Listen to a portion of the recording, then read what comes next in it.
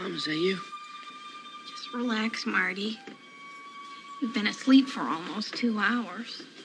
Oh, I had a horrible nightmare. It was terrible. Well, you're safe and sound now. Back on the good old 27th floor. 27th floor! Ah! Ah! Ah! Mom? Mom, that can't be you. Yes, it's me, Marty. Are you all right? I'm fine. It's just that you're so big.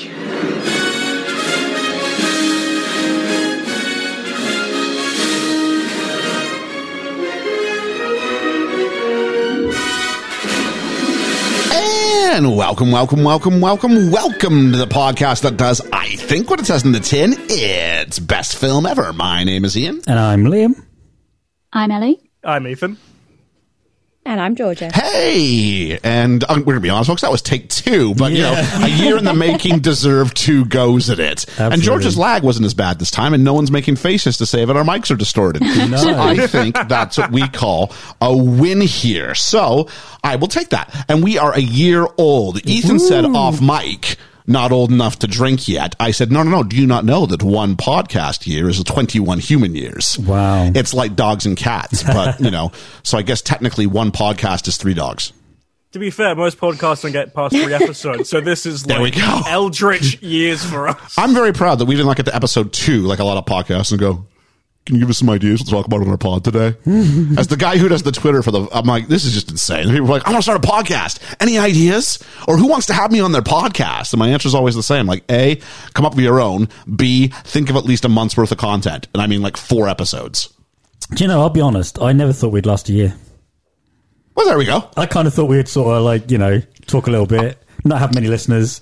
We'd get through the pandemic, and I thought, you know, maybe... Well, we did think the pandemic was going to be 3 weeks, Liam. Yeah, exactly. it's a Exactly. 3-week plan, and then we're all going to come out of this. I didn't see this coming. Thank you to everybody out there. It's this whole episode is a big thank you to Yeah. anybody and everybody who is out there, because I had hopes and thoughts and things that I thought might be accomplished, but I think we've done stuff in this year that I haven't even remotely considered. Well, you think about all the different things we've done. I mean, that's just strange, isn't it? You know? Yeah, and we kept putting stuff out there, and people kept listening and kept downloading and kept telling other people to listen and to download. And then people started getting a hold of us. Yeah. And then, you know, everything from the weekly episodes to After 82. After 82 documentary, which was massive, to, you know, people from other shows wanting to be on ours, inviting us onto theirs. And the people we've met through this. People we've met through this. And I think we referred to it last week as a fledgling fandom. And that is the word I will definitely refer to it as the fledgling fandom, because it's just been unreal to have this kind of community. On that note, I mean, really, it was going to be me and you. It was. That was going to be it. And talking about a community getting larger, we now sit here with 150% extra people than just even me and you. Like, go up another. We went from 2 to really a cast of 5. I mean, we do kind of mix it up and do various things at various times. Absolutely. But from here, we spawned a sister podcast, and from there, we spawned sub podcasts, and sub series, and you know, I just thankful that when I came to people and said I have an idea, people went, yeah. And then also the idea that when I have another idea and another idea, and people just seem to be going, yeah, all right, let's do this. If I'm free, which is really all I'm really asking for. Yeah. So that's been incredible fun. Maybe we'll have a time for some reflections at the end. It might be nice, actually, to kind of do something like that. It's been a blast of a year, really, hasn't it? Yeah. Anybody on the other side of the computer screen want to... This is very rare. I'm going to ask if you want to talk. I listened to Thumbs up, episode 1. I listened to episode 1 a few days ago. There's a big difference in quality. There's a big difference. Say. Okay. Just seeing how much we've grown. Show. Yeah. Yeah. You know? It's that extra 150%, Ethan. Oh, yeah. Yeah. I remember being sat on Ian's sofa with the 2 boys about to record Back to the Future the first time round, and them questioning something, and me just whacking it up on my phone and going, no, it's this, and screaming from the sofa into the microphone. And that was going to be Fact Check Corner. That was the idea for that. Corner, yeah. And it's grown into more than this. And we've received, sorry to everybody on this front in the sense that we're not doing shout outs this week because we've sort of, there's some special stuff lined up, but we had like 3 reviews this week. So we'll get to those next week. Wow. But like people were engaging with the personalities, and it was the idea that it just became more than just, we got a movie we want to sort of do. Yeah. So that was that. So I'm going to do some really quick intro stuff. And then I want to get right into it. Plus we've got some surprises throughout the recording session. Like surprises. There we go. Exciting. So let's talk about the charts really quickly. I mean, we've charted, we've been lucky in a lot of places, in a lot of countries, places we would never have thought Exactly. our voices would get to extend to. Yeah. So we're thankful that once again we've charted in the United States of America, in Great Britain, in Canada, in Australia, in Germany. We are number 55 in Sweden. We are number 49 in Italy. We are number 43 in Denmark, 25 in Switzerland, Wow. and number 11 in India. Thank you, Amazing. guys. That is brilliant. And that's brilliant. And there's Yeah. places that we get lots of downloads in and we don't for some reason chart, and that's okay. But like we still get Yeah. tons of stuff in Belgium. Yeah. We get stuff in Italy. We get stuff in Sierra Leone. We get stuff all over. So for anybody, if you've listened to us once, if you've listened to us 75 times, I think it's the most recent number. Absolutely. This is episode 59, but on top of all the bonus stuff that we've done. 75 different things we've put out on the Best Film Ever feed alone. Mm-hmm. This will be 76. Thank you very much. I know there's people who have listened to all 76, and I'm like, dang. Yeah. Dang. And you've obviously listened to us and seen us grow. So Yeah, I mean, people who've been on the ride for that long have heard a tremendous amount of movement. And so I'll do some promos quick, and then I'll jump on kind of what we're doing today.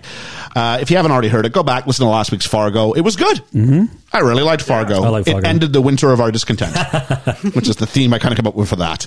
And first off, Georgia has now returned as a result. As comes spring, does come Georgia. And so once we're done this, we're literally going to go on PodVCon with the V stands for virtual in just a few hours, and we're going to record on our favorite vacation, road trip, kind of holiday-ish kind of movies. Not like Christmas movies, but like holidays, like you're going on holiday, you're going on a trip, you're leaving your house. On Talking to Mickey, we've got Thor dropping in a couple of days. So that will be enjoyable. And Ethan, I know at the very least you and I are going to try some Falcon and Winter Soldier, which I believe we've determined is going to be called Falcon and the Weekly Soldier. Weekly Soldier. Yeah. That's great. Which is really funny. I like that. I guess really clever. That was a 2 a.m. fugue state pun idea. I was like, No, it was good. They'll like this. Because I was sitting here going, I don't really have a name, because Wanda Revision came really quickly to me. Yeah. I'm just like, I know what to call this. This one, not so much. So, well shout? Yeah, good shout. Well shouted, young man. Well shout. And it's just Liam that's not named anything on the podcast yet. So come on, Liam, you're the next one. there we go. We'll see. We'll have to think of something there. And so, I mean, other things, we're going to do a watch along at some point. And now the question is, what film should we do? And we're going to throw the power to that on our first watch along over to people out there. Yeah. Listen to us next week for information on that. Yeah. Because I'm looking forward to that. The power is in your hands. Power is in your hands. Outside of that, here's what today's going to be. There's no official shout out list like we usually do, because people have recorded messages and they're going to be shouting out us during the, I say evening. For us, we record this in the evening. So I'm looking forward to this. So you guys aren't, Georgia, you're kind of a fledgling wrestling fan here. And there's something called the Royal Rumble where people at random I'm just so excited. appear. And we've I'm so excited. And we've kind of got this. Rumble. Oh, do you really? Okay, so it's kind of like this. I'm a WWE video game fan. Oh, are you? Okay, excellent. It goes into the show. Ethan bringing up video games in the podcast again. But we should have like a bingo card. Yeah, if you got Ethan talking about wrestling, I'm sorry, about video games, tick. Ian talks about wrestling, tick. So you got a couple already. We have, and I kid you not, 21 people who have reached out to us, and over the course, just like a birthday party, we can't ignore our guests. Nope. And this is our first birthday party, so we're going to, as we do the review, we're going to make sure that we don't ignore our guests. So that will be happening throughout this review, as it is. I'm so excited to listen to these. It is. Now, if much like Marty McFly, I wish I had a time machine so I could go back and have a small listen of what episode 1 might have sounded like. Ooh. I do have a time machine to the Power podcast. We've got a little bit of episode 1. I'm going to play maybe 45 seconds, but let's check out. Ethan was talking about episode 1. Listen to the sound quality on this, because here we go. And that's recording. All right. So, red lorry, yellow lorry. All right, so I'm going to open my phone up so I can get the actual sound in here. Well, not sound in. So we are apparently the first step is introduction. We are officially recording, so we are attempting something new here today. Let's introduce ourselves. My name is Ian. My name is Liam. And we are trying to start a podcast called The Best Film Ever. Well, not The Best Film, Best Film Ever. Get rid of the Best Film Ever. And what we are going to do is basically, as original as this sounds, we're going to review some films and see if it is indeed the best film ever. Yeah. Yeah, so let's go.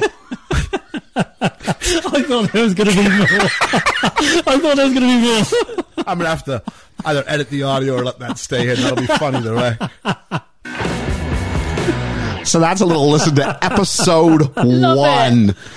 It's brilliant. The thing that jumped out to me was, first off, was the idea that the sound quality is like for just starting. I mean, it was fun. It was what it was. But another back one. Oh, and the second part is like you and I both sound nervous. We do, don't we? Because we didn't really talk about it. I just turned on the mic and just kind of went for it, and basically did an impression of the podcasters that I enjoy. And I hadn't found my voice, so to speak. I don't mean like the Brian Griffin voice, but I mean like I hadn't found that sort of comfort where I'm like, we're gonna have a conversation and have it recorded and pretend and try and make it feel natural. And at that point, I think it's me just going, "Oh boy," and throwing to you, and you going. I thought it was nice that the beginning recording of like this episode, you guys' audio peaked for us. Well, for you guys, that was and then it went back for this one. It kind of peaked at the beginning too. Yeah, we had some distortion and we had some plosives. There was a B that came out very hard on that one. So that is Before that. you got pop filters. Before we got pop filters, before we got decent mic. Well, I had an okay mic. I think I had the mic you're on right now, Liam. Actually, yeah. So it was all right. It was all right, but it was fun to go back and give a listen. And that's why we did Back to the Future 1 for first episode. Yeah. We had to do Back to the Future 2 for the first birthday. Absolutely. And I think I'm thoroughly enjoying that. I think before we even do Context Corner, we need to sort of meet a few of our guests. So I think we'll do this in pockets of 3. I think that's the plan. Pockets of 3. So let's see who's behind door number 1. So who drew number 1? Hey, it's Dan from the Little Bitch Podcast. So due to unforeseen circumstances and a massive issue with my internet, me and Marshall have been unable to record this message together. So I just wanted to wish you guys the happiest of birthdays. We've shared a lot of memories over the last year, and we've supported each other, we've featured on each other's podcasts. So happy birthday from me and Marshall. Dan and Marshall from the Little Bitch Podcast. Only Dan there, but Dan and Marshall. Dan and Marshall were our first real podcast friends. Wow. So I thought, who better to draw number 1? Absolutely. Thank you. And we missed the Little Bitch Podcast. I want some more little bitchiness in my life, bitches. in my life and in my years. They've got a great name for their fledgling fandom. They call it the Little Bitch Army, and I'm like, Lil, not Little Bitch Army, and I'm like, that's a good one. That is very good. But definitely, and we've done some stuff on theirs and sent some stuff in, and they've appeared on ours, and they did. Dan even did a full episode on the Talking to Mickey with Dumbo. Yeah. So I mean that was a lot of fun. So definitely worth having there. I said we're gonna do 3. Let's do a second. Hey guys, this is Mark from 100 Things We Learned from Film podcast.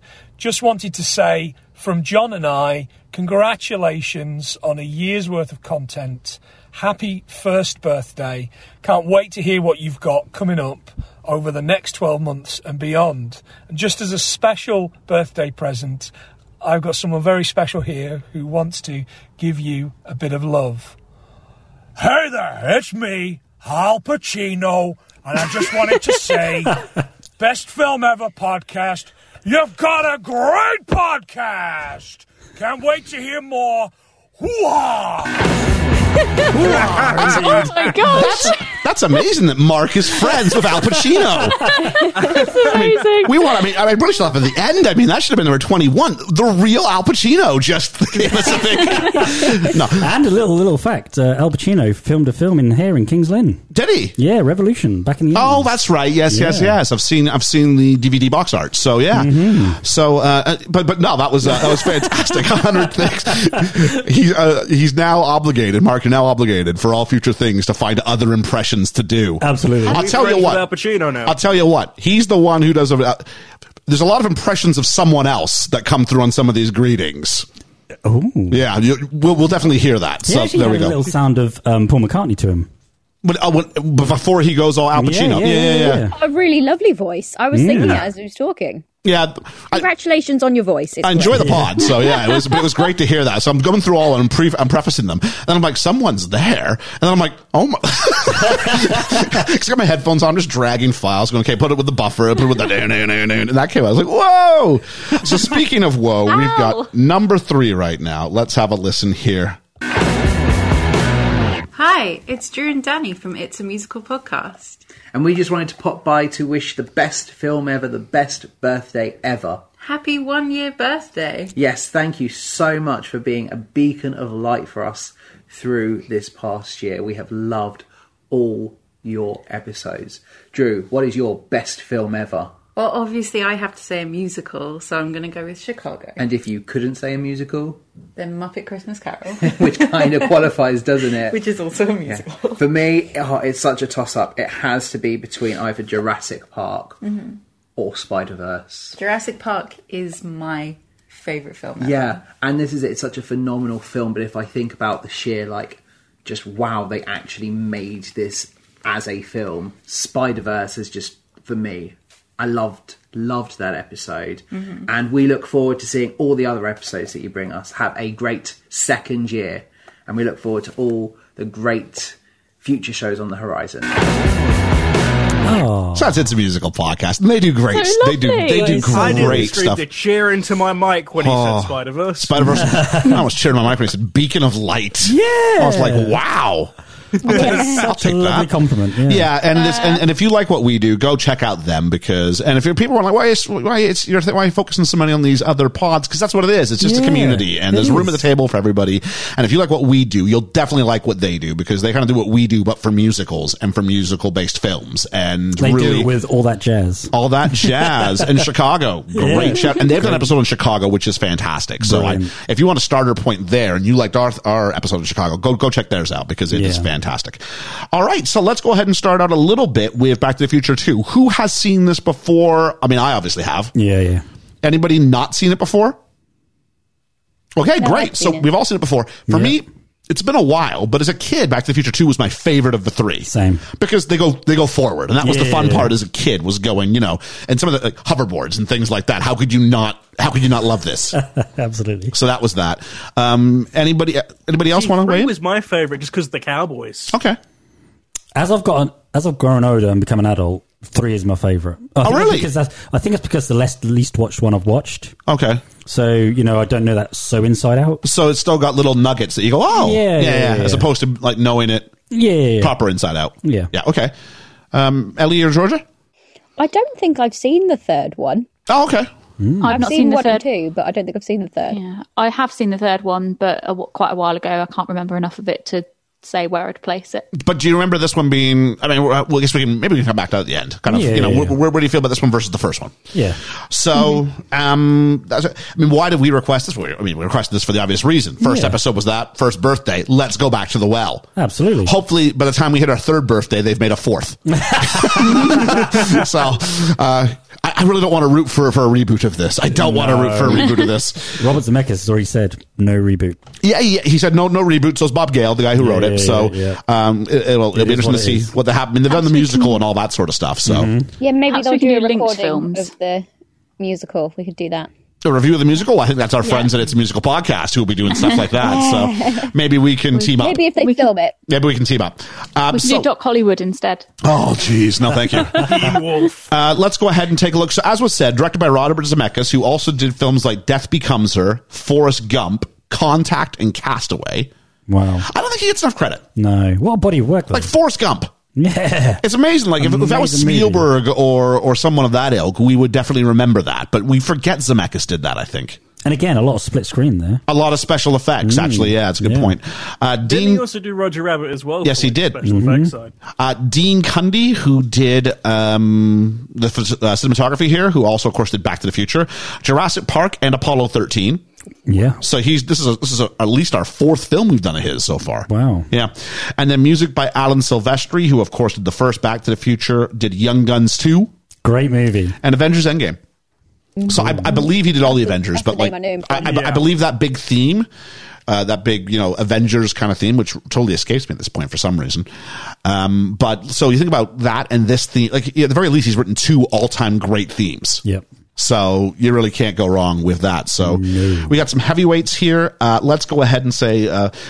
Director Robert Zemeckis said that initially a sequel was not planned for the first film, but because it was such a huge box office success, it led to the conception of a second installment. He later agreed to do the sequel, but only if Fox and Lloyd returned as well. Once they confirmed, Zemeckis met with screenwriting partner Bob Gale to create a story for the sequel. And they would say they would later regret they ended the first one with Jennifer in the car, because this then became a problem. Yeah. What do you do with Jennifer? Because clearly they were like, once they got to the future, it's like, find a place. They literally throw her in like a pile of garbage. Yep. It's rubbish. And they had to change actresses as well. They did, and we'll talk about that. Yeah. Gale spent most of the time writing the first draft by himself because Zemeckis was busy making Who Framed Roger Rabbit. Nice. At first, the plan was that it would take place in '67 with Marty's parents being hippies. Ooh. But then it was like, well, no, they'd be too old to be hippies because hippies weren't 30-year-olds. Hippies were the 16, 17, 18 to early 20-year-olds, right? Yeah. So they thought, well, maybe actually it's a good time then to go back to 55 and see the first film's events in a different light. With a few key iterations that would need to be talked about because you couldn't get the whole band back together as it would have it. So, according to Gale, they tried to make the future a nice place where what's wrong is due to who lives in the future rather than the technology, in contrast to almost everything else where technology makes the world evil. So to keep production costs low and take advantage of an extended break, Fox, Michael J. Fox that is, had a break from Family Ties, and then they shot back to back Back to the Future 2 and Back to the Future 3 was one long shoot.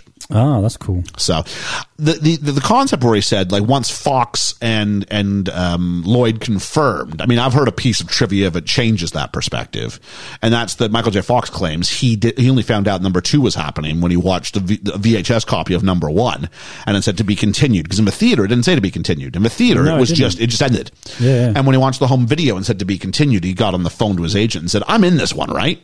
Because we talked about Teen Wolf and the idea that, they make sequels back in the 80s and you didn't need to have the same actors. You just shot it again, and the brand was the powerful thing. I think we see a change in like the 80s and whatnot where it's like, no, you kind of have to have the stars. I'm not being funny for how much they fought for him to be in the first one. Yeah. It'd be stupid. No, I mean, he carries that film. Well, the two of them carry that film. Yeah. So, that is really about that. I think we've done Context Corner.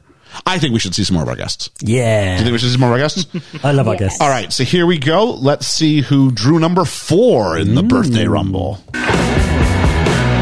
Hey, it's Griff here from the Paul and Griff Show. What a special day it is for best film ever. 1 year old. 74 episodes old. Wait, what? What do you mean they've released another 3 special episodes?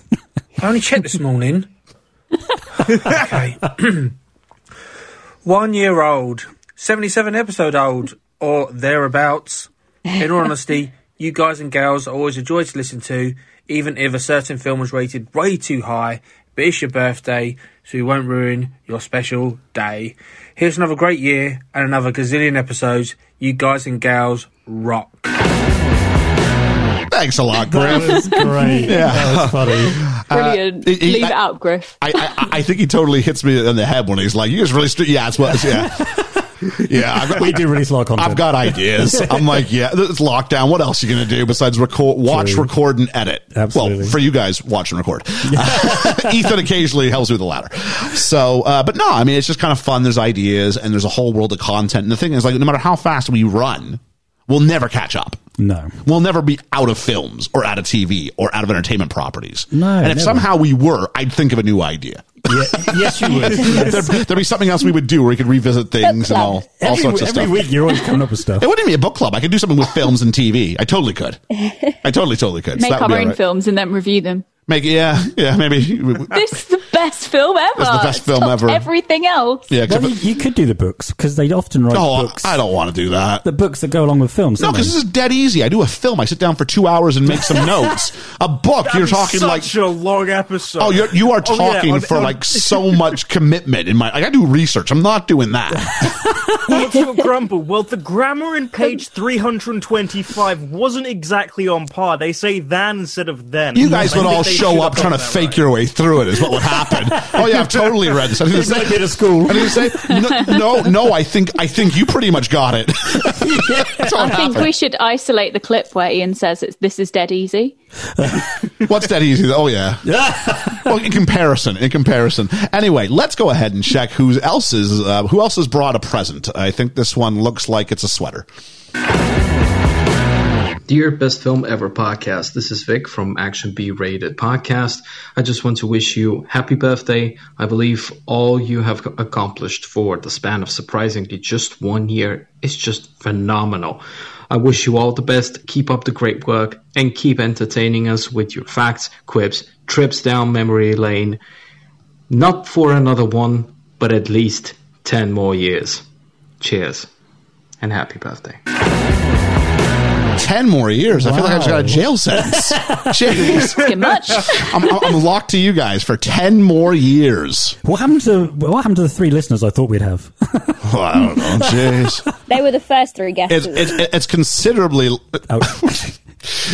You're putting down your beer too hard in episode 1. Now you're like knocking the table. But no, so yeah, I guess they told 3 friends and they told 3 friends, and here we sit. So yeah, thank you, Vic. Yeah. Living in Sweden, originally from Bulgaria. Well, tell me where else in life you're going to have a situation like that. Absolutely. Yeah. Where, like, I can expect, Vic's gonna, after an episode, Vic's gonna tweet a couple times about the episode that he saw. And it's an amazing world we live in. It is. It truly is. On that note, maybe let's find someone a little bit closer to home. What's up, Best Film Ever podcast? It's the Summoning Boys here. We just want to give you a big congratulations on your 1 year anniversary. However, we do have a few bones to pick. The beacons are lit, and your podcast calls for aid, and the Summoning Boys will answer. Can I have Lord of the Rings, please? Oh, please, Lord of the Rings, please. Lord of the Rings, please. please. Podcast friends. Lord of the Rings, please. But seriously, guys, the Summoning Boys just wish you all the best going forward. But it's time for us to chuff off. I've been Shinny Senpai. I've been Jim. I've been Grayson. Happy birthday, you filthy animals. Can I get a oh yeah? Oh, yeah! I love you guys. I have no idea what I listened to. Before they made the reference, I was like, this is like if like a anime podcast met the In-Betweeners, and then he went, podcast friends. Okay, it just pretty much confirms it. Honestly, I couldn't stop smiling. Oh my word. I know these guys. So how not to summon a podcast? I'll say this much. They definitely, like, the personality just drills through the earbuds absolutely. there. They have a good time. I love listening to these guys. And you don't even like anime. No. That's true, much like listening to them. So definitely worth a shout. So let's go ahead and jump into the movie. One episode was very good. There we go. Let's jump into the movie. So we meet Marty McFly again. And as I said, he only found out that they were making a sequel once they saw it to be continued. He called his agent, found out, yes, you're going to be in it. And then we meet Jennifer, but not that Jennifer. No. And you're going, hang on, though. It's the same. Yeah, they went back and reshot the ending. With the new Jennifer. They kind of sliced it apart, didn't they? They used some of the original. Not so much the scene. The scene is pretty much a shot-for-shot remake. Because the fusion bit where they put bits in. No, that's different. That's different. You can tell because Christopher Lloyd's delivery of his lines is different, and also Marty's wearing a watch. Oh, okay. Marty's not wearing a watch at the end of 1. I've never studied them. Oh, it's the one. Oh, I think I wouldn't. It's not like I noticed it. But I see a watch. Someone else who had more time. The only scene from the first film that stays in is just the shot of Marty's parents, because obviously Christian Slater, but that's about it. Christian Slater? You mean Crispin Glover? That's it. I want to see this film now with Christian Slater. Like, I couldn't believe him as the nerd. Like, maybe the guy who's like withdrawn in the corner, who's like smoking a cigarette. Like, I don't care. Why do I care about her? She probably hates me anyway. But not like geeky Christian I Slater. wanna see. Hey, you get your damn hands off her. So what happened to Claudia Wells? Well, why did she not come back? Her mother was sick. Is what happened. Oh, okay. Now, I heard things that Elizabeth Shue's who they wanted the first time around. Yeah. And so they kind of got what they wanted in the long run by having, and to me, when I think of it, even though one's the most popular film, I think of Elizabeth Shue in this role. I do. And so they were all shot in order to do this because Claudia Wells had to stop acting because her mother had been diagnosed with cancer. She returned to acting years later. And generally the thought was that people generally forget what Jennifer had looked like, because her part's almost nothing, as we said in the first one. Because didn't I say to you that she was wearing a wig in this? Elizabeth I never noticed. Shue? Yeah, I never noticed. Is she really? Before. That looks like a wig. Okay. And so when Elizabeth Shue, who at that point was virtually unknown, she would later have quite the career. She'd be in Cocktail. She'd be in Adventures in Babysitting was a big film. Karate Kid? Was she really? I think so. And most recently, she's been in The Boys. Oh, yes, she has. She has. Yeah. She's so good in that. So, so they just kind of switched, and virtually no one noticed the change. Only the internet's around. Mm-hmm. So unless you were sitting there, and home video's barely a market. Barely a market. And so no one really notices when they make the shift. She's actually the third person to play the girlfriend. Because I did not know this, but according to at least one piece of research I found, when Eric Stoltz was Marty, they actually had a different Jennifer. Oh, yeah, because they'd filmed a bit of it. They'd filmed like a month's worth of footage. They had to go back and reshoot. So who was... It was Melora Hardin, who the Office fans in the crowd might know as Jan Levinson Gould. Oh my goodness! Oh my god! Her as not cold Jan, Serenity by Jan, but actually this really nice girlfriend. So, I'm still surprised I've never seen it. Because in my head, Melora Hardin is that's the only thing I know her from is The Office. I don't know her from anything outside of that. So it was so wild to come across that. So I wonder why they recast it then. Why they recast her as well? I think Eric Stoltz was more of a tough Marty. And what they wanted was more of a squeaky clean boy next door, and with that meant maybe a little bit less of a hard-edged girlfriend. Oh, okay. So you really got to feel for her, because the issue was that Stoltz was just the wrong. That's why it's so important to get casting right, because Stoltz was just the wrong choice. Yeah. The story was they couldn't get Michael J. Fox originally, and then they sort of managed to negotiate a way that they could get him. Give him credit though to stop filming and redo it all. Redo it again. Yeah, absolutely. That takes balls and money. And yeah. So Doc is back, and I love his outfit with this yellow raincoat and a transparent tie and glasses. I totally remember this in 2015. They nailed this. And so we get the same stuff from before, the Mr. Fusion and the roads where we're going. We don't need roads. But then as they fly off, we see Biff come out from the house. And I'm going, I don't remember this from the first one. Of course it wouldn't be, because they weren't setting anything up. No. But this sets up the idea that, okay, here's the problem. What we didn't get to see in the first one is that Biff saw them take off. Yeah. I wonder if Biff's going, that's not the same actress. A flying DeLorean? Indeed. And so we have the credits, and these opening shots of the DeLorean going through the clouds, and that footage was actually shot for a Clint Eastwood film called Firefox from 1982. So they just recycled it and repurposed it. Didn't I say to you that I think that's... You thought it was some sort of airplane movie or something like that? No, I thought it was like a Superman. No, that was it. Yeah. Something. Yeah, no, but it was from a Clint Eastwood film. The footage didn't seem quite right. Which is kind of weird if you consider it later. He'll use the name Clint Eastwood when he goes back to 1885. There we go. And then we go to October 21st and 2015 and the flying cars. And again, I totally remember this in 2015. All those flying cars. Jennifer proves that feminism is alive and well in 1985 because she's in marriage. Where do we get married? Was it a big wedding? Oh, do we have kids? And it was like the most 50s housewife version of if you get to go forward and see yourself. Her only concerns were, am I a good wife and do I have children? Yeah. And there's nothing wrong with those being your life goals. The problem being if Jennifer's your only female character with any sort of development, besides the mom, I guess. But I'm like, it's not great when it's like she's in a rush to just become her parents. Yeah. And so much so that Doc sedates her, and Marty's like, why'd you do it? He's like, oh, she doesn't even feel a thing. And they just talk about her like it's like putting the dog outside. It's really not good. I like the look on his face when she's talking. Yep. Because I normally look at her when she's talking, obviously. But then this time round, I watched him, and he was like, looking shifty. Yeah. And I thought something's going to happen. Well, and here's the other problem is that they introduced this rule, which you have to for what they're going to do in this film, but you can't find out too much about your own future. I mean, that was sort of around 1955 in that version. But yeah, I mean, but I wouldn't want to know either. But here they're going, it's your kids. And I'm like, remember at the end of 1, I was like, that's a bit of a lot of information to give away. Yeah. But then he's taking the top off of the bottle, and then when it all spills, he's like, oh, no, we can't have you doing that. Stop. I'm like, you're the one who said kids and married and all this sort of stuff.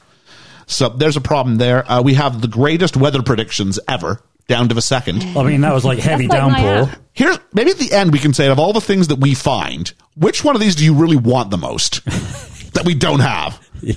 George, I think you were saying something? My weather app does that.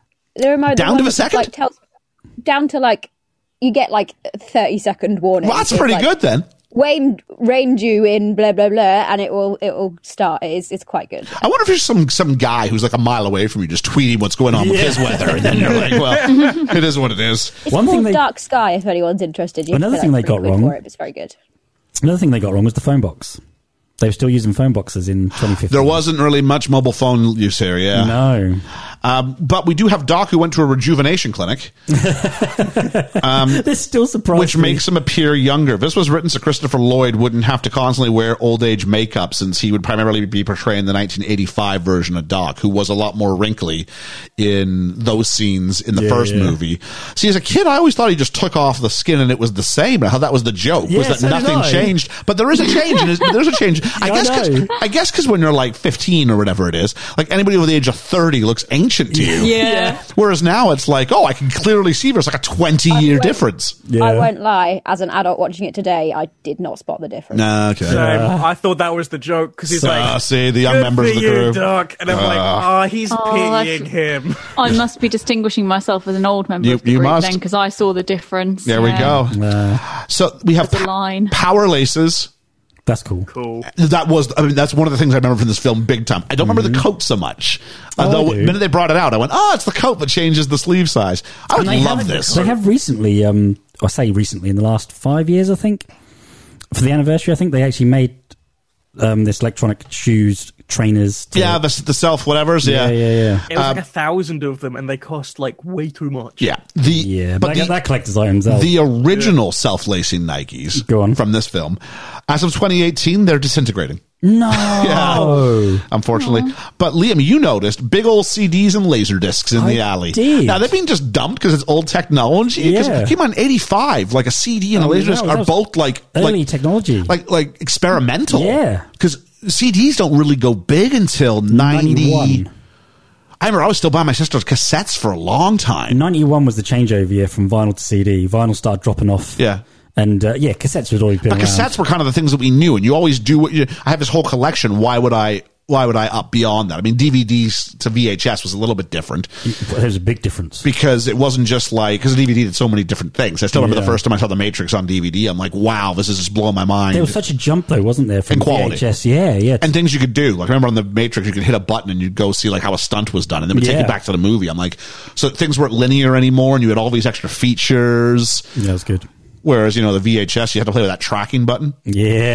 Stop the lines. Yeah. God, I've forgotten about that. And then these youngins don't have any idea what we're talking about. No clue. I was in that era. I was in that thing, the crossover between VHS and DVD. I had a lot of VHS. Okay. Yeah, I did too. My first Star Wars was with VHS. Oh, yeah, there was that big, was it like the gold and the silver boxes? The gold and the silver, and there was one for the prequels, one for the original trilogy. Yeah. And so, and the coat looks cool, the 2015 coat, because it's just like a 2015 version of the vest. It's the same sort of color palette. And it works well for him, so that's that. And then the plan is Doc's going to take care and he's going to knock out Marty's kid. So Marty can pretend to be his kid. He's got to tell Griff, we're not doing whatever it is to do tonight. Mm-hmm.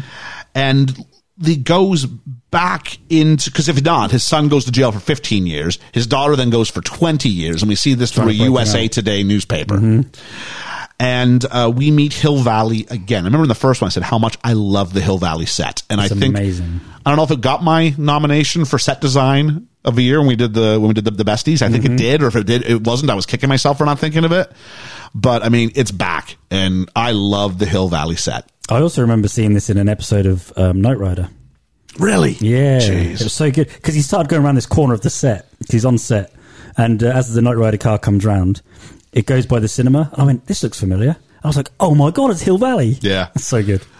And so when they created Hill Valley for 1985, they built the town in the Set 55 version, shot the middle of the movie, and then damaged it so they could do the 1985 town, and then shot the beginning and the end of the film beyond that.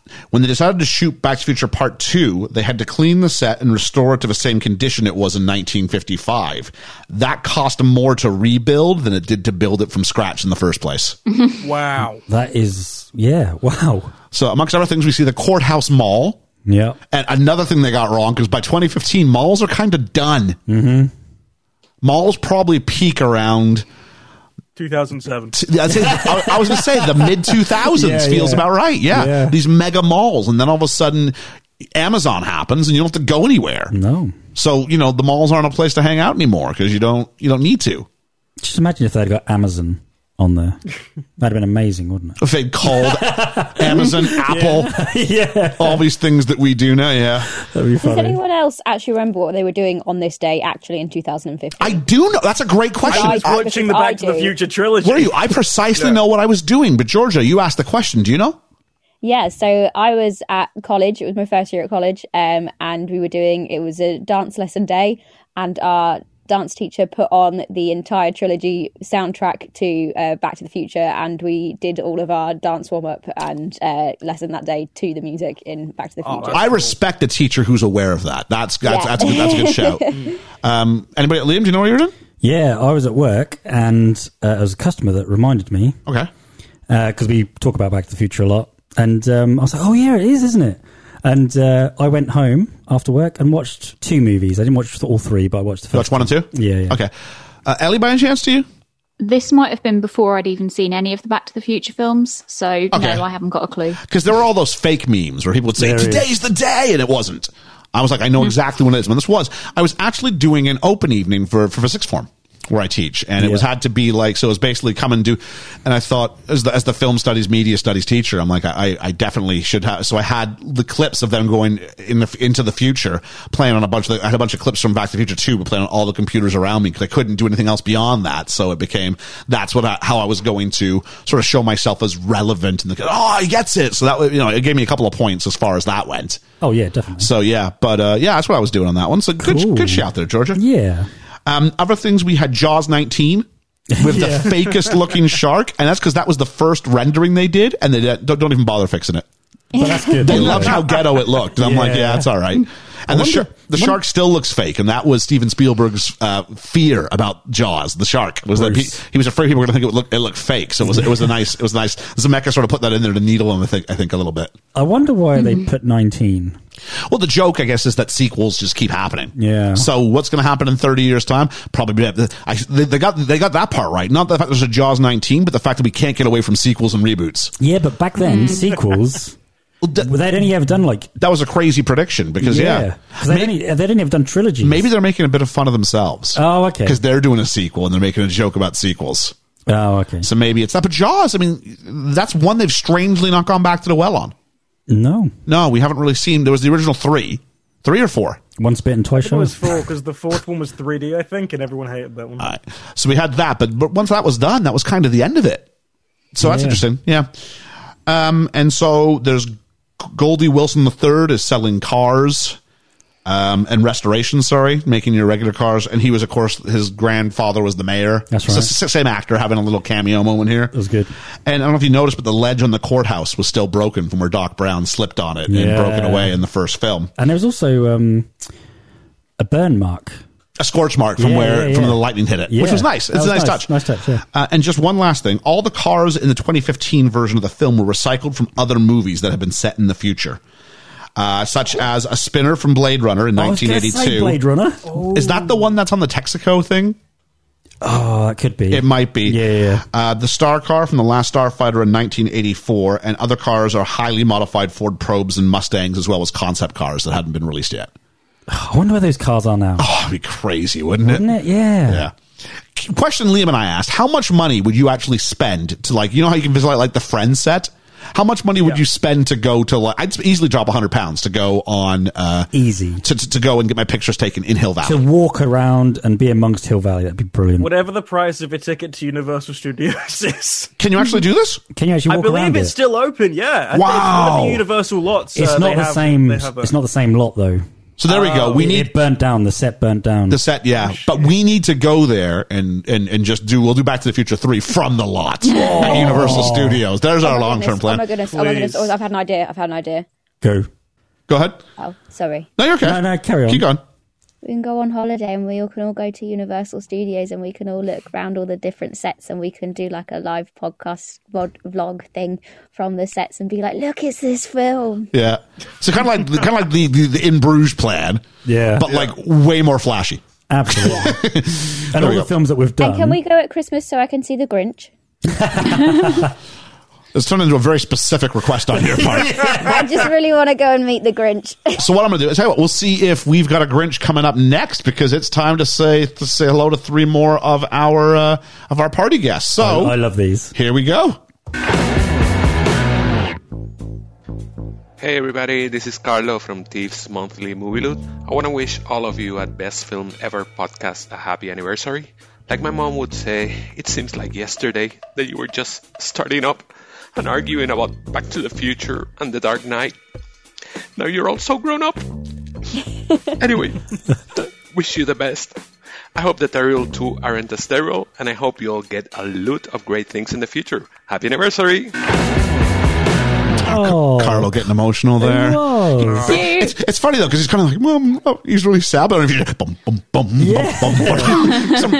some production values. I appreciate that. We do appreciate it. Carlo, and he's been there from very early on. Thank you, thank you, thank you, Carlo. Maybe go from one of our older friends to one of our newer friends. Let's go say, who's that spiking the punch bowl? Let's go take a look. Hello, it's Ben here from Film Vloggers. Just a quick message just to wish the guys over at Best Film Ever podcast a big happy birthday and a huge congratulations for reaching 1 year. I myself came on to your show probably a couple of months ago now and I've been enjoying it ever since. Your Context Corner in particular is really good and it goes nicely with just chatting about the film in general.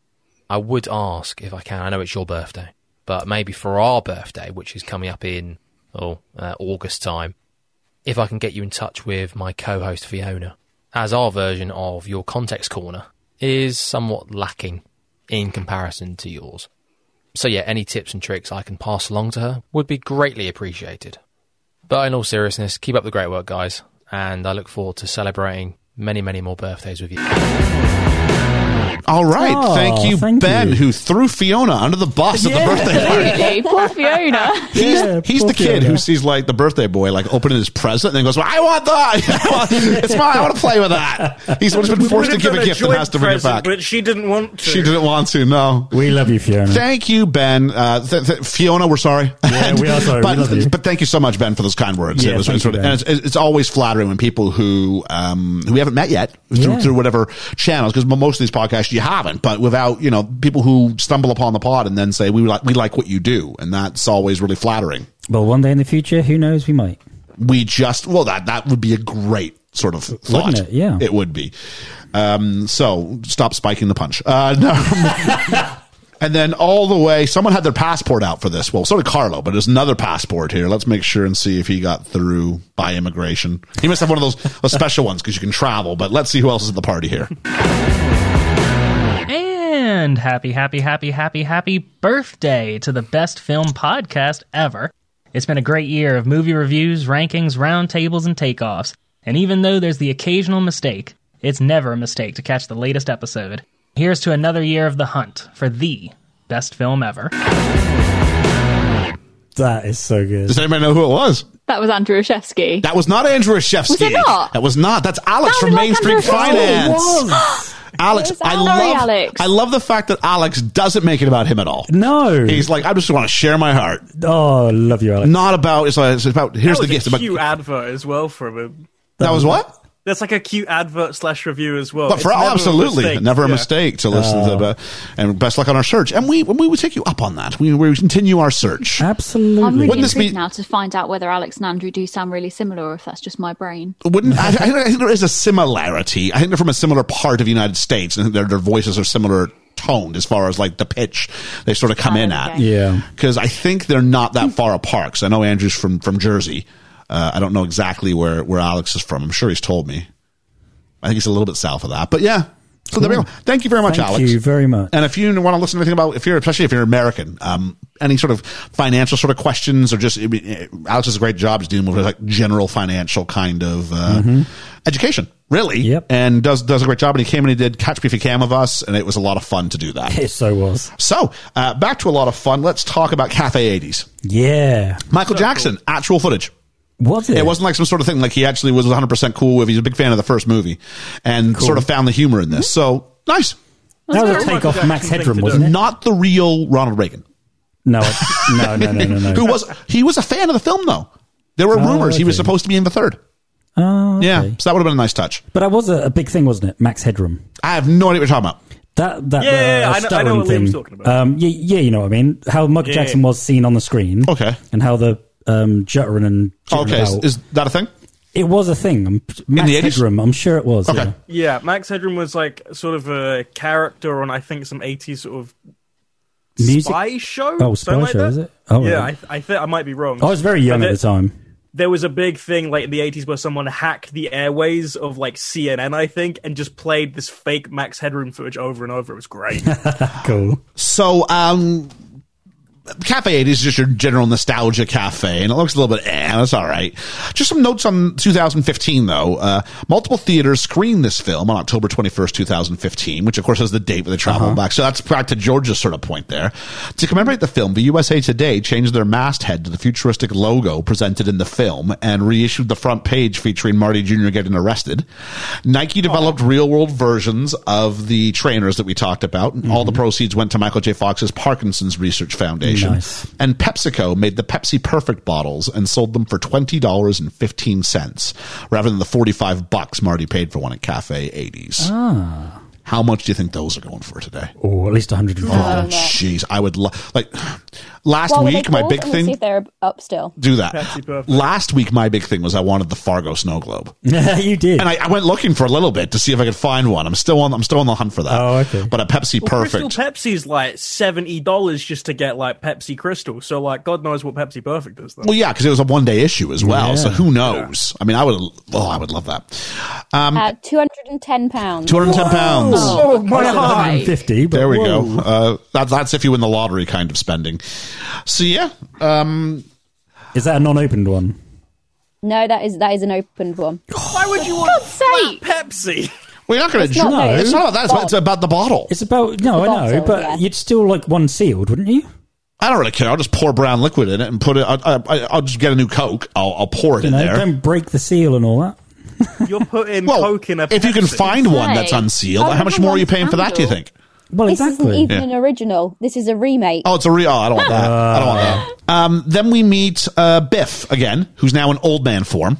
Yeah. Played by Thomas F. Wilson, and I'm going to say he's very good in this. He's phenomenal. You think of Right? the characters he plays, He does like four different versions of himself here. and that's so different. Technically, he cameos the fifth, Yeah. and in the film, not even in the credits, he does do it in the film. Cool. And we'll talk about that in a minute.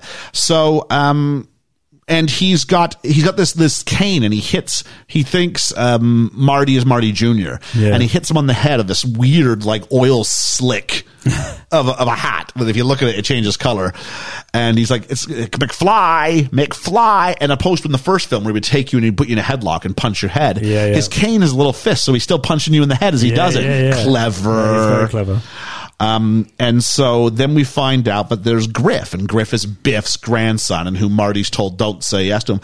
And he's kind of got this helmet on, and he looks really young. Like, it's remarkable to think this is the same actor. Yeah. Like, Yeah. when it's Biff, from 1955 Biff, I kind of see it, but Griff, I'm like, this is amazing. Yeah. And so Griff says that Biff still hasn't put 2 coats of wax on his car. Which is a kind of a running joke from in the first one. George had to call him out saying, now Biff, you lying to me? Oh yeah, I'm lying to you. Yeah. So we also have Wild Gunman, the video game. Oh, this was cute. Not the actual Wild Gunman. The Wild Gunman was a video game. They actually created the game themselves for this. Oh, okay. And used the license, I guess, to do it. But as 100 YouTube videos have shown us, Ethan, did you happen to notice who was playing Wild Gunman? Yeah, I wasn't sure if going to skip over it or not. To link into what How to Summon a Podcast said, it's Elijah Wood himself. It's Elijah Wood. So there you go, boys. That counts as your Lord of the Rings reference for the day. Leave us alone. They walk for 9 hours. The films are great, but geez, they're not small. Could you imagine reviewing that? Jeez. Not the whole trilogy in one go. It's on the poster. We got to do it. No, not doing the extended versions. I'm not putting an Apocalypse Now on that. That's not happening. And so then we have something I want to call. It's called the Vistaglide, and something that we need to know about, which is the film at the time was considered one of the most groundbreaking technological films ever because of how they were able to show actors playing opposite themselves in a way that didn't look. Like when we did on the Talk of the Mickey, when we did the Parent Trap, and we said the side by side was really impressive. Mm-hmm. You can sort of figure out how they do that. They shoot one side, they shoot the other side, and they put them together. Yep. Okay. This one, like characters are like moving over like axis lines, and like how are they doing it? It's this thing called the Vistaglide. And so it enabled them to shoot one of its most complex sequences in which Fox plays 3 separate characters. This would be at dinner. Marty Sr., Marty Jr., and Marlene, all of whom interact with each other. The Vistaglide allowed a completely dynamic scene in which camera movement could finally be incorporated because you didn't have to just put the camera in one spot. Yep. And there's a great bit where Griff calls Biff outside and he like grabs him and pulls him and he appears in the same window and it doesn't cut. No, so it's really remarkable here. Yeah. And called the Vistaglide. 4 scenes in total were used by this. It was the scene with Griff and Biff in Cafe 80s, the dinner sequence in 2015, Biff talking old Biff talking to young Biff in the garage in 1955, and 1955 Doc talking with 1985 Doc when he set up the weather experiment. Mm-hmm. Cool. So, in order for this to happen, the camera had to be divided into thirds, usually, or half if it was the other one. And in the dinner scene specifically, Michael J. Fox had to come into the scene 3 different times to play the 3 characters. It was the first film to accomplish interaction between the same actor on the screen twice as 2 different characters. And if you watch closely, you'll see 2015 Biff's hand disappear during the scene in the garage because he crosses the plane. Yeah. So, really quite interesting. Enter Marty Jr., though. He's a loser. It was really fun to see Michael J. Fox play this version of himself. And how do they distinguish this? By one arm not being... The one arm isn't like zoomed, put back in yet. His voice is all like even more nasally. Oh, okay. Hi, Griff. Yeah. and his hair's greasier. Yeah. And his hat's not on right. And he's kind of a little bit clumsy. Griff's voice, I'm convinced, had to be done in post. What do you think? McFly! It's amazing if it's not. Become the physical type. Yeah. I'm going to over-enunciate everything. It's kind of like a mad Scooby-Doo. Yeah. Or Yoda. I'd never really thought about it, if I'm honest. Yeah, I think it has to be done in post. I'd be very curious to go deeper in that and find out. The 2 Martys swap when Marty Jr. gets thrown over the counter and then Marty legit stands up, and it's I'll give him this, like the presence when he stands up, like it's a different guy. Not once did I go say, even though it looks, I get the gimmick, felt like 2 different characters. Yeah. Was it me or did the stunt double look like a little bit taller? Or a lot taller? What, Marty McFly's? Yeah, when I got thrown over. Oh, really? I didn't look at that. And then we have the bit where Griff calls him chicken, and this is new for number 2. It wasn't in number 1. Oh. This concept of are you chicken? Oh, okay. I thought it was in both. It was a little lazy. Yeah. But they had to give him and the reason why they did this is because Marty doesn't have any flaws. Oh, okay. Marty's too perfect. He needs a weakness he has to overcome. Yeah. And for a trilogy, I think you do. Yeah, absolutely. I think you do. And yeah, but they could have picked a different weakness. This was shit. Yeah, it was... It's one of those things where Back to the Future is, in essence, in many ways, a kid's film as well. Yeah. And Chicken's something I guess they felt they could go... I hear you. It's not sophisticated. It's very simple. You call me chicken? Okay, fine, fair enough. But that's something kids could associate with. I think so. The idea about don't just because a bully eggs you on, learn to be above that. Yeah. And then Marty punches and knees Griff and then runs away and he steals a little girl's hoverboard so we can have some Mattel placement. Yeah, and a nice little throwback again. In promotional promotional material, such as Back to the Future Part 2 behind-the-scenes special presentation, Robert Zemeckis explained that hoverboards float on magnetic energy. He added, they've been around for years. It's just that parent groups haven't let toy manufacturers make them. But we got our hands on some and put them in the movie. Of course he's joking. Of course. That broke my heart as a child because I believed it. Because Mattel, get this out, whose logo was featured, I bet they kind of regretted it because they found themselves absolutely overwhelmed with callers asking where they could buy a hoverboard. Because Robert Zemeckis said, no, we got them. The hoverboards in actuality were wooden props attached to the actors' and actresses' feet. To make the boards fly, the actors were suspended by cables, which were then erased in post-production. You could see that. This meant that Michael J. Fox, had to be carried around between takes of his scenes. Because he's like locked in there. I'd like to have seen him walk like the soldiers do in Toy Story. Yeah, kind of back and forth. Yeah. And then Old Man Biff's watching the sequence, which of course is like almost a shot-for-shot remake. It is. Of the 1955 skateboard scene where he pulls the top off the skateboard. Yep. And he just goes, there's something very familiar about all this. And we find out that Marty makes a mistake. He goes and takes the hoverboard out on the water. And, Thomas F. Wilson, who plays, he's just great. Don't you know? It wasn't even him. It was one of his cronies. Don't you know anything? Those boards don't work on water. Unless you got power. I'll say this. His 2015 version had a female gang member. I like that. Which we didn't see in 55. No. But she grabs him by like his groin earlier. Yeah. Oh, yeah. And was like, you don't have no scrote. You don't have no scrote. I liked her. Feminism. Absolutely. And so, then I want to know, why do all the villains have their hoverboards? Were they expecting this? They're just hanging out in the car. I think a hoverboard. Maybe they were going skating. Maybe, okay. Yeah, it's cool just kids. Yeah. I think it's just the plot needed it to happen. Yeah, well. Yeah. Especially because they all get theirs out, and then like Griff's has like a special case for it. Yeah, he does. Now Griff's always been represented, or Biff, not as a rich kid, just kind of a bit of a tough kid actually. So It seems weird he had all the toys. All the toys in the nice car. Yeah. Did seem odd. And so Marty's about to get hit by, because there's this one, and it says Griff's hoverboard says Mad Dog, which I think, it says Pitbull, which I think is a reference to Mad Dog, which is who his character will be in the Later third one. Yeah. In the third one, he'd be his Mad Dog Tannen. I like his baseball bat. He's got the baseball bat which extends. Yeah. That's great. Because that's what a baseball bat, how can we futurize baseball bats? Someone who watches baseball, they're still pretty much just pieces of wood. Absolutely. Yeah. Marty then drops in the water, which is the biggest tell how I knew this wasn't actually 2015. Go on. Because no teenager is dropping themselves in the water because their phone's going to get fried. That's true. That's true. They will take the baseball bat shot. Because by 2015, we don't have those waterproof ones yet. Not yet. Not quite. No. And so he gets out. Griff goes flying into the courthouse, which of course changes the headline, and it's about how, because now Griff can't force him to do the robbery, which wouldn't have worked. Did you know it's one of the guys that hit the post? Yeah. I never noticed that before until today. No, because I'm watching Griff. Yeah. And so they get arrested for it. Apparently crashing into the courthouse can get put in jail. Well, yeah. Like, really? It's criminal damage. Is it intentional? Well, probably not intentional, but... I mean, the attempted assault, I guess. Group assault, yeah. But, that's still criminal damage. My question is, if they'd hit him, would they gone to jail? Because the justice system's really swift here. Yeah. Were they going to be okay with, like, grievous bodily harm? No. And so, I tell you what I wanted. And it's going to make my short list of what technology I wanted to have. Go on. This drying jacket. Yeah, absolutely. Oh, but how did jacket it dry will be his hair, dry. though? Do you know what I mean? Huh? How did it dry his hair? My question is, like... Understand the clothes. Like the shirt underneath it and all that's in his jeans? I'm like, it's just the jacket that dries from what we saw. Yeah, but he also touched his hair. Yeah, that's true. So. If it's the full outfit, that would be amazing. It would be amazing. Parks. Yeah, you could do you wouldn't have to make that choice of, do I want to go on, because it's hot. I do want to go on the water rides, but I don't know if I want to do that bit where I walk around sopping wet for an hour afterwards. Or am I that dork But if that it's wears hot, a that's poncho? not so bad. Yeah. But it's when you want to go in like autumn or spring and it's not really very hot, but you still get soaked, and it's like...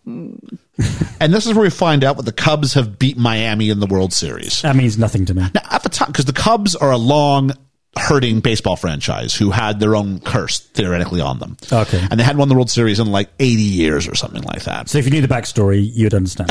Every American probably knows this. Oh, okay. Yeah. This would be a huge, so the height of his 100-to-1 shot would have put some money on the Cubbies.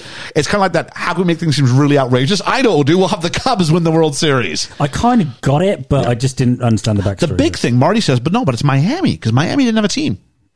By the time 2015 comes, Miami has a team. They're not snakes; they're fish. They're the Marlins. Yeah. But interesting. And in 2015, the Cubs went on a run and almost made it far enough to win the World Series. Which would so they almost predicted it. They won it the next year.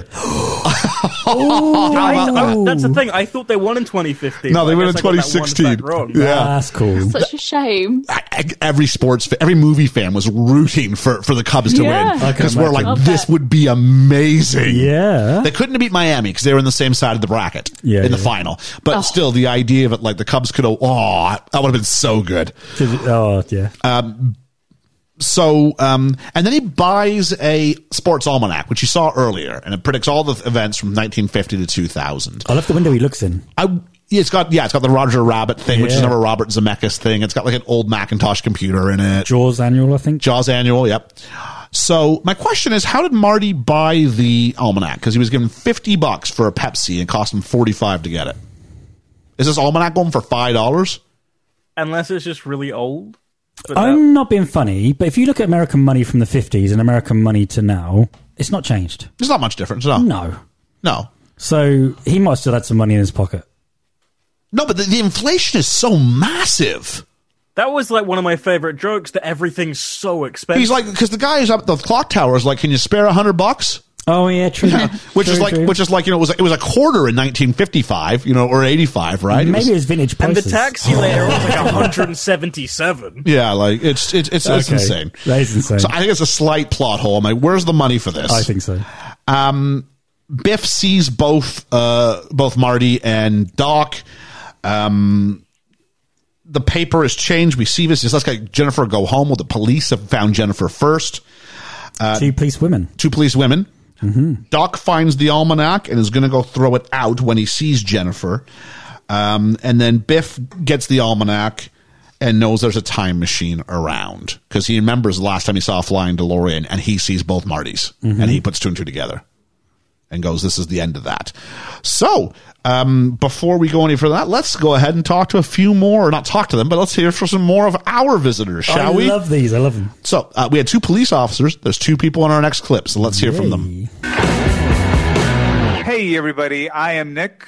And I'm Russ. And we are the Nick and Russ Don't Know Anything podcast, wishing the Best Film Ever podcast a great 1-year anniversary. Yes, happy birthday! Happy birthday, y'all! Mwah! We love you guys. You do an awesome podcast, and we look forward to hearing more reviews for the best film ever. And here's the next 20 years. So spread the love lawfully. Wow, this is creeping up, isn't it? So we were told 10. We were told 10. I think Nick just went, I see your 10, and I raise you 10 because it's 20 now. Wow. If we have someone else be like 30, 40, yeah. 50. That's how I staged these. I was like, how can we get high? No. Of course, Nick and Russ joined us on our Bill and Ted episode. They did. Which was a fun episode. It was. It's a shame because we watched that to prep, we watched it to prep us for Back to the Future 3, and that was rough. I think you mean Bill and Ted 3. What did I say? Back to the Future 3. Oh, no. Bill and Ted 3. Bill and Ted. Too much further. Face the Time, wasn't it? Face the Music? Face the Music. Yeah. I don't know why. I think people are just so glad to be back in cinemas, but no, I need more than that. That was rough. Can we do a movie where someone saves cinema after that happens? Yeah, that was We're saving music. Jeez. I will say this live on air. I will never, ever, ever watch that film again. No, me either. I felt like I'd wasted half my life. Okay, 2 hours of my life. Half your life? It was bad. Never it was again. that long a film. Well, I'll tell you what. Let's just say, but we appreciate Nick and Russ watching the first Bill and Ted with us. I'll still at the first Bill and Ted. Nick and Russ. There we go. Thanks, boys. Always a good time. Next person up. I don't have a pithy introduction. Besides, I'm just really interested in hearing this one. Recorded not on their usual recording day, so I really, really appreciated a special bonus recording session to help us out. Cool. Hey, this is Ray from Not Before Coffee. I'd just like to congratulate the guys over at Best Film Ever for a fantastic first year, and I'm really looking forward to seeing what you come up with for the next one. Oh. Short and sweet, got in, got out. Didn't say 50 more years. Only said 1 year. Only said one more year. The next year. Ray does some real, not just movie reviews, does movie reviews, but when they do, it's like this, it's this really quirky kind of stuff that we probably wouldn't do. Month right now, isn't she? Pardon me? She's doing the Chris Evans. She's doing a Chris Evans month right now. It's really good. It is really good. I love And her. so if you're wanting yourself a little Chris Evans, it seems like certain podcasters have like those people who they just love. And I think Ray's kind of just appreciates the acting talents of one Mr. Chris Evans. She's got a lovely, bubbly personality. It's a to her. great voice. Yeah. It's not, people often say, hey, that's a great voice. And just a really good personality for a podcast. Absolutely. So, Love her. absolutely. And then let's do one more, shall we? And happy birthday, Best Film Ever. How has it been a year since you began with old mics and that old sound desk? Oh, how you have grown. And what an amazing thing you have here. I've listened to every minute you have broadcast, and you've made me laugh, cry, scream, and shout. I've now watched films I never would have. I know much more about films that I never will watch, and I am so grateful to be part of this great community you have created. Thank you for having me on several occasions as a guest, as it has been great to be involved, and I look forward to sharing the mic with you again sometime soon. I am so proud of everything you guys have done and achieved over the past year, and I can't wait to find out what more is to come. And I am truly honoured to be a friend of Best Film Ever. Ian, Liam, Ellie, Ethan and Georgia, I love you. Have a very happy birthday. See you on the flippity flip-flop. I love that. Thank you, Debbie. Thank that you, was Debbie. great. That was. And I'm actually holding in my hand here. I tweeted it out. We got a birthday card in the post. It's Back to the Future themed. It's got a DeLorean on the front. It says, oh, right, I'm holding up to the wrong camera there. So it says Jumping Gigawatts, and it's got the best film ever. And then there's a nice little inside. It's from the good people at moonpig.com. You can't really read that. No, it's more of a light settings than anything else.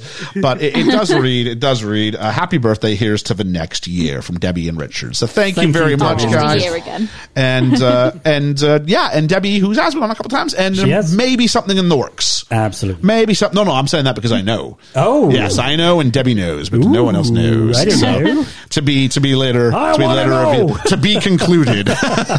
We will leave that there, and we'll pick it back up here. So, the cops take Jennifer home, and when she's taken home by the two female police officers, it looks like great pains were taken to conceal the identity of one officer. This would be the white actress. There was a white actress and a black actress. Yep. This is because her face is kept in the dark, and her cap is even where the bill's hiding her eyes. That's because the actress playing Officer Reese was Mary Ellen Trainor, who was Robert Zemeckis' wife at the time. That's cool. A little nepotism, but it's all right. It's not like it's a huge part. No, I'm okay with that. Hey, if I was the same, I'd do it. Like it's not like when Spielberg cast his wife as like the female lead in Indiana Jones and the Temple of Doom. Wait, that was his wife? That's his wife, yeah. Really? Yeah, I hate that film even more. Like I hate her performance in it too. Like I had no idea. That's why she gets that's why in the opening it's all about her singing and it's not about Indiana Jones. Everything makes so much sense. It was brutal. I've hated Willie, and that just brutal. No idea. So, and then I'll tell you a really cool thing though. They let her in and the lights are off, and I guess you should program your lights. Like you could do with Alexa, right? You could sort of have it programmed. So smart lights. You could have smart lights. It's totally believable. It's clever how they got them to turn on. Well, she goes, you should say lights on. She goes, lights on, and the lights top on because it knows her voice. That was clever. Very clever. I thought that was great. And so 2015 Living, they don't get the LCD TV figured out. It's just some sort of screen that looks almost like, remember when TVs were big and the picture quality was terrible as a result? Mm-hmm. It looked like that, but they did get the idea about having like 6 or 8 channels on at once. Yeah. That was pretty cool. And then you could have like a nature channel, which you could totally have. I mean, it shows you the mind span of a child at that time, doesn't it? It'd probably be more like YouTube now, but you couldn't have imagined YouTube. I mean, that's like unlimited channels. Yeah. And we find out they got married in the Chapel o' Love, which maybe suggests a bit Shotgun. Is that what the suggestion? Like Vegas-y, wasn't it? Is the suggestion here that it was like a shotgun wedding because he got her pregnant? That's how I took it. Yeah, I think so. Yeah. Well, Marty Jr. is like a teenager. Oh, hang on. It's 30 years in the future. Yeah, Marty's only a teenager. Darlene's about the same. Darlene? Is that her name? Darlene, right? Marlene. Yeah, that's it. Marty, so Marlene. They would have had like one of them around about like 30 years old-ish. Yeah, no, I don't know what. Yeah. Oh, yeah. I don't know. Don't know. Maybe it's just the fact that he's a kind of a loser, as we find out. I think it's just because he's very down on his luck. And Yeah, and couldn't afford it. And we re-meet Grandma Lorraine, played by Leah Thompson. Let's hear. When I know we're not doing the proper age game because we got other stuff going on today, and we've already done this film. How old do you think Lorraine's character is supposed to be at this point? 80. 80? Okay. No. 62? I was going to say 70. Oh, I don't know. Yeah, she must be like 80. 78. Yeah. Wow. 78 years old. And that's the same for Biff and the same for George.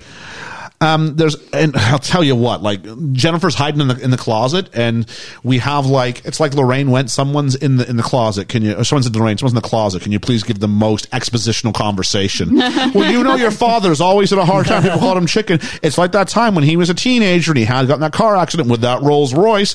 Ever since then, he's just been so down on his luck. I really wish people could learn about not doing shit. I'm like, this is rough. Yeah. Like this is surely a conversation that would have been had and you wouldn't need to have in full. No.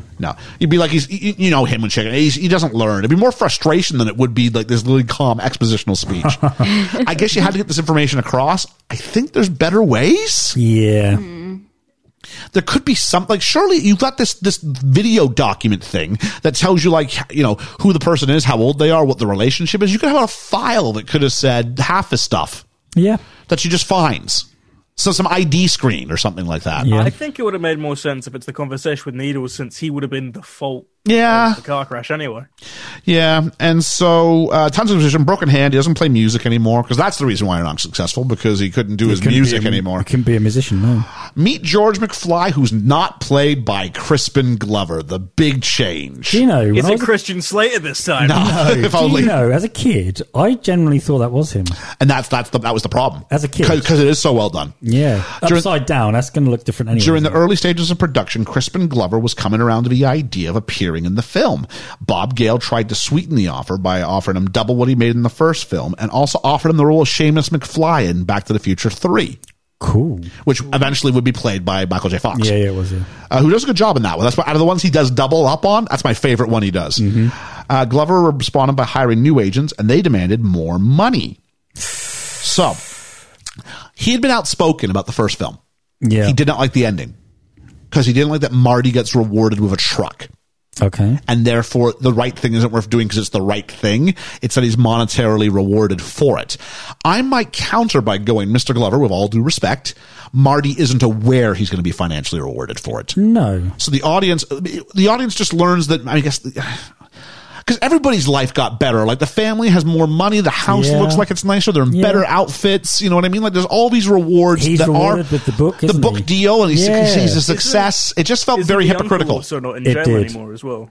The uncle and the aunt aren't in it because they couldn't get the aunt because she was pregnant in real life. And so when they couldn't get her, they thought there was no point in getting the brother and having to explain away the sister. So they just didn't cast them. Yeah. So that's the reason for that.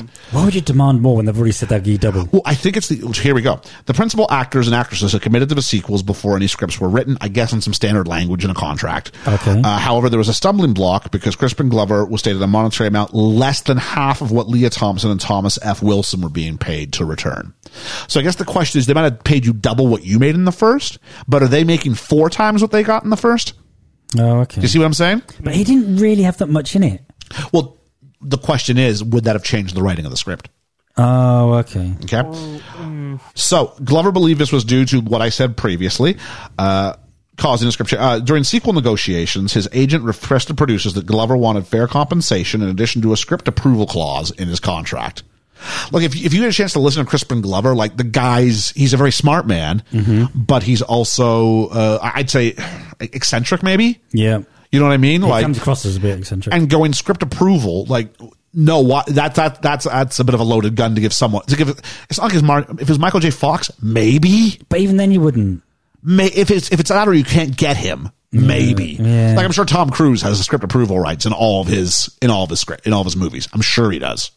Yeah, but I think everyone who's been the creative side should be different to the actors. Well, They shouldn't- I agree. Do you know what I mean? That's not how it.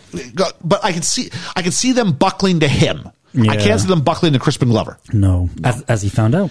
So after Glover turned down the offer of what he claims was $125,000. Okay, that's what he claimed on a Howard Stern interview.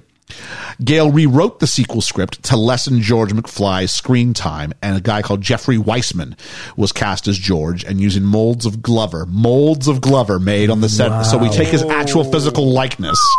He was dressed in facial prosthetics to look like him, and they tricked this by showing him upside down, at a distance, or with sunglasses on, always, to fool audiences like yourself into believing It Glover works. had taken part. Yeah. Crispin Glover sued the filmmakers as he had not granted permission to use his likeness. Crispin's suit named John Doe 1 to 100 as defendants, where he did not have to name all the individuals he was suing. Crispin ended up dropping the lawsuit, but it was settled out of court for over $750,000 by Universal's insurance company, who decided it'd be cheaper to pay him than go to trial because of what they would have actually ended up losing on top of that. They would have lost, wouldn't they? The Screen Actors Guild subsequently introduced new rules about illicit use of an actor's likeness. But not only that, he actually was in the second one because they used footage from the first. Now, I think that they can get away with. Okay. Because it was stuff that they'd shot. It was footage they'd shot. Now, Yeah. by going back to the 50s, you can kind of sneakily get away with some of that. Okay. But it's still not. If you add that in combination with the other stuff, you're going, no, he had to be in it. I saw him at the dance. Yeah. Right as rain. He might not have been upside down, but I saw him there. Right as rain. Yeah. Right as Lorraine. Right as Lorraine. And so. Wait, is that then someone else, like, for the photo on the newspaper? I was going to say, the only exception you can clearly see the difference is on the newspaper where he says he's died. Yeah. That's clearly not Crispin Glover. No. He looks familiar, though. That would be the Weissman guy I was talking about. Okay. I don't know what he's from. So we meet old Marty McFly, as in like 50-year-old Marty McFly, or I guess he's supposed to be like 47 maybe at this point. I think. Around that. I hope in 6 years I'll look better than that. Yeah, same. Yeah. He says to his kid, I'm going to watch, you're watching a little TV for a change. I'm going to say that in a generation now where kids hide in their rooms and just go on their phones, it's almost like you're being a bit nostalgic for I miss the good old days. They just sat in front of a TV in the family room all day. And he's wearing two ties. That is so weird. That is weird, isn't it? Yeah. And then outside, young Marty gets curious. He's in the DeLorean, was told to stay put because if he meets himself, it could cause a time shift paradox and destroy the universe. Cause a paradox in the space-time continuum. Yep. And as he gets out of the car, like he doesn't go in, nor does he pay enough attention to realize Biff's stealing a time machine. And why wouldn't you shut the door and lock the car? It's really strange. Yeah. It's really strange.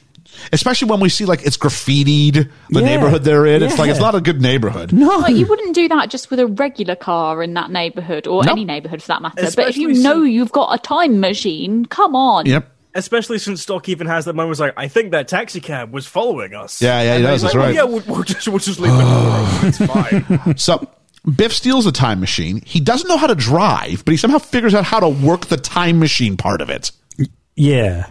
That And to struck go me back as to the unbelievable. specific date as well. Like he figured out how to move everything and know where Unless time's already programmed in. The 55 one wasn't. No, no, that one There is wasn't. there is that line later on, I guess, where Doc's like, it just sometimes like changes Glitches. back to a different thing. Yeah. Because that glitch that is seen is... But he goes back with purpose. He's a plan. Yeah. He has the plan. Back inside, nobody beats the hut because the motivation for the scene with an automatic hydrating oven in the future was due to product placement needs with Pizza Hut sponsorship. Pizza Hut provided a professional food stylist and pizza kitchen to be at the set of the future McFly house to make hot, attractive pizzas for each take. I might have faked a couple of flubs to make sure the pizza. There was enough pizza That being going said, I'm not around, sure it was that appealing. Like the pepperoni side looked good, but the other half, I'm like, why is this? It's like green pepper. And is it just one pizza? Like, surely for Pizza Hut, you want to make like 5 pizzas because you want people to buy multiple pizzas. Today, if you had a Pizza Hut commercial, it wouldn't be the family sharing one pizza. Everybody would have their own. Absolutely. I guess it's 'cause every they're kinda combination you can think of. Because you know what's better than selling one pizza? Selling 6. Selling 6 pizzas. I do like that joke though, where like I think it's Lorraine has like the teeny tiny little unhydrated pizza. Yeah, and I think it's Marlene's like, oh, that's a big lot. That's a big pizza. That's a big pizza. Yeah. And then I think it's Marty who goes, "Mom, you sure know how to hydrate a pizza." And then we meet Needles. Did you know who Needles was? Flea from the Yes! Red Chili Peppers. I did not know this. Did you not? Yeah, Needles is Flea from Red Hot Chili Peppers, also known as the naked guy in Red Hot Chili Peppers. I did not know distinctive. this. Is he in the first one? Yeah. Is he like a friend of Marty's, is he? No, they're opposing sides. Oh, sorry, yeah. So They don't get on. Flea was touring with the Red Hot Chili Peppers, and according to him, flew really far away to film his scenes and slept for 2 hours the night before. Flea shot his scenes in one day and then flew back to the tour the next night, or that night. Flea said that so much of the time was a blur, save for the fact that he lost a sweater his grandmother knitted for him on the way to shooting his scenes. That's very rock and roll, isn't it? Other than seeing the premiere, he hasn't seen the trilogy since. Oh, okay. But Needles talks him into doing some illegal crap by calling him chicken. I guess we had to see it in real life. I just feel like he was set up here. Yeah, and his boss FaceTimes him. So they got that part right. Yeah, they got that part right. But then he goes, I'm literally typing out, they got that part right. He goes, read my facts. I'm like, they got that one wrong. No more faxes today. And why do you need 5 fax machines in the house? Like, if you're coming across, if you have any, like, sensitive materials which I think a fax would do. Yeah. Like, you don't want it printed out in the closet and, like, your mother to find in the kitchen. No. And he's what's about, it's just a joke, it's a joke. And while he's sitting there, he's trying to play the guitar at one point. And he's playing it badly, isn't he? He's playing it badly. He's playing part of the main riff of Power of Love by Huey Lewis and the News, which of course was the theme song. That's cool. You wouldn't know because A, he's playing it poorly, but even more importantly, the guitar's out of tune. Yeah. Which I guess if you can't play it. For an untuned ear, like myself, you could still tell that was out of tune. Yes. Yeah. And so the guitar he was playing was an early Paul Reed Smith standard, which was fairly rare during to a limited production at the time. Cool. Jennifer is trying to leave, and as she tries to leave, the future version of herself comes in. They both go, and apparently, according to my research, people have a hard time distinguishing what they're saying. It's either young or old. Yeah, the one's clearly, the old one is saying, I'm so young, and the young one's saying, I'm so old. Yeah. I didn't really get the point in that. Do you know what I loved about this scene? How they both fell like the same but opposite. Yeah, but if you think about like the requirements of it's just really, it's never one where it's just really well done. It was so mirrored and so well done. Yeah. Although that's the whole thing. Is again physical appearance, right? Women are not getting a good shake in this film. Goodbye, Biff, somewhat. Because after Biff gets his cane stuck in the DeLorean upon returning in 2015, he starts to thrash around in pain, apparently having a hard time from the exertion. The theory is what's happening to him is what the threat was, what was going to happen to Marty in the first film. He's being faded out of existence. There is a deleted scene, which I have seen, where he completely disappears in front of the Hilldale sign. Yeah, oh, okay. He fades out of existence. Because I could never understand why he was feeling the way he was feeling, even as a kid. And I thought he was having a heart attack. I guess they thought it was too dark to have him fade out of existence. I'm like, actually, it explains why this is happening. Because he just sort of disappears. We don't know. I had a memory of that. Yeah. Where, like, I thought it was, does he disappear like 1955 or something? Or no, he disappears in front of the Hilldale sign in 2015. He gets out of the car, literally crawls off to the side and disappears so that when Marty and Doc come back, he's gone because he's faded out of his existence. Because obviously he's changed his life, so he can't exist now in 2015. Yeah. But on the flip side, neither can the rest of everything, yet no one else is moving. Exactly, yeah. So it's maybe that's why they went, it's a bit too, because I got a few questions about the logic of time travel here. So at that point, Doc says he's going to dismantle the time machine. He's going to study women, the other great mystery of the universe. I love that. And that did make me laugh. He regrets not going back to the Old West. And it was at this point, Liam, you noticed something about his costume. Yeah, I'd never noticed before. His shirt had trains on it. Yeah, which is, of course, is a bit of a foreshadow to number 3. Yeah. So there we go. That's cool. So I think it's time now. We've kind of tipped over the middle part, but let's go ahead. I think we got some more party guests to go ahead and see. Yeah. So next up, I'm really humbled about we had all these people going up. I am so humbled. This is so great. But here we go. Next up. I'm Agent Scott. And I'm Cam the Provocateur. And we're from the Spy Hards podcast. That's right. And we have received some critical intel.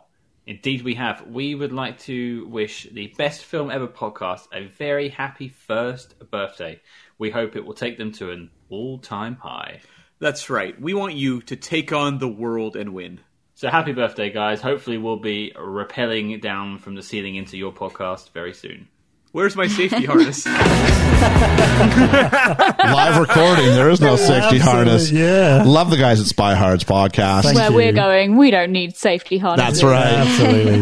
Would love to get them on. They are also a transatlantic review podcast. We heard a British voice, and I think it's an American voice on the other side of that one. That's cool. And I was listening. They were actually on Pod VCOM earlier in the weekend, and so they did a sort of a top 8 spy versus spy tournament.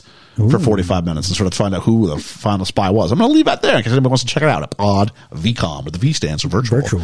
Yeah, so they do a great job. I'd love to get together and do something. They live on 2 different continents, so it's really amazing how they're able to get together. It does cause some scheduling things when you try and put all that together. Yeah. But I would love to do something with Spy Hards during the upcoming year. We'll figure something. We'll figure something. Or 20. Or 20. Apparently we've got 20 to go ahead and do. So, next up, who 60. Who? Well, jeez, don't even go there. Whoa. Next up, we'll just hang you upside down. You'll look. We can recast you. Let's see who else is at the party here. Well, hello, podcast friends. It's Dawn with the Even the Score podcast here to wish the Best Film Ever podcast a happy first birthday. It seems like only yesterday you were talking Back to the Future and Amelie, and look at you now, all grown up and sounding fantastic. Seriously, though, your podcast is amazing. The analysis you bring to the movies you talk about, the laughs, all of it is just fantastic. Keep up the amazing work. We really look forward to this time next year and every year moving forward to celebrate such a fantastic milestone. We really love listening, and I'm sure your listeners are just as happy to keep on tuning in every single episode. So cheers on the first birthday, and here's to many more. Oh, what a voice there! Yeah, that's great. And their pod's fantastic. They do stuff on like cartoon theme songs and all that sort of stuff. Cool. But it's even the score. So score is in music, right? Yeah, so like just great stuff. That's very cool. Great stuff. So and then one more before we go back into it. Someone who's been very, very positive on the pod, and we've never actually had a chance to hear. So next up.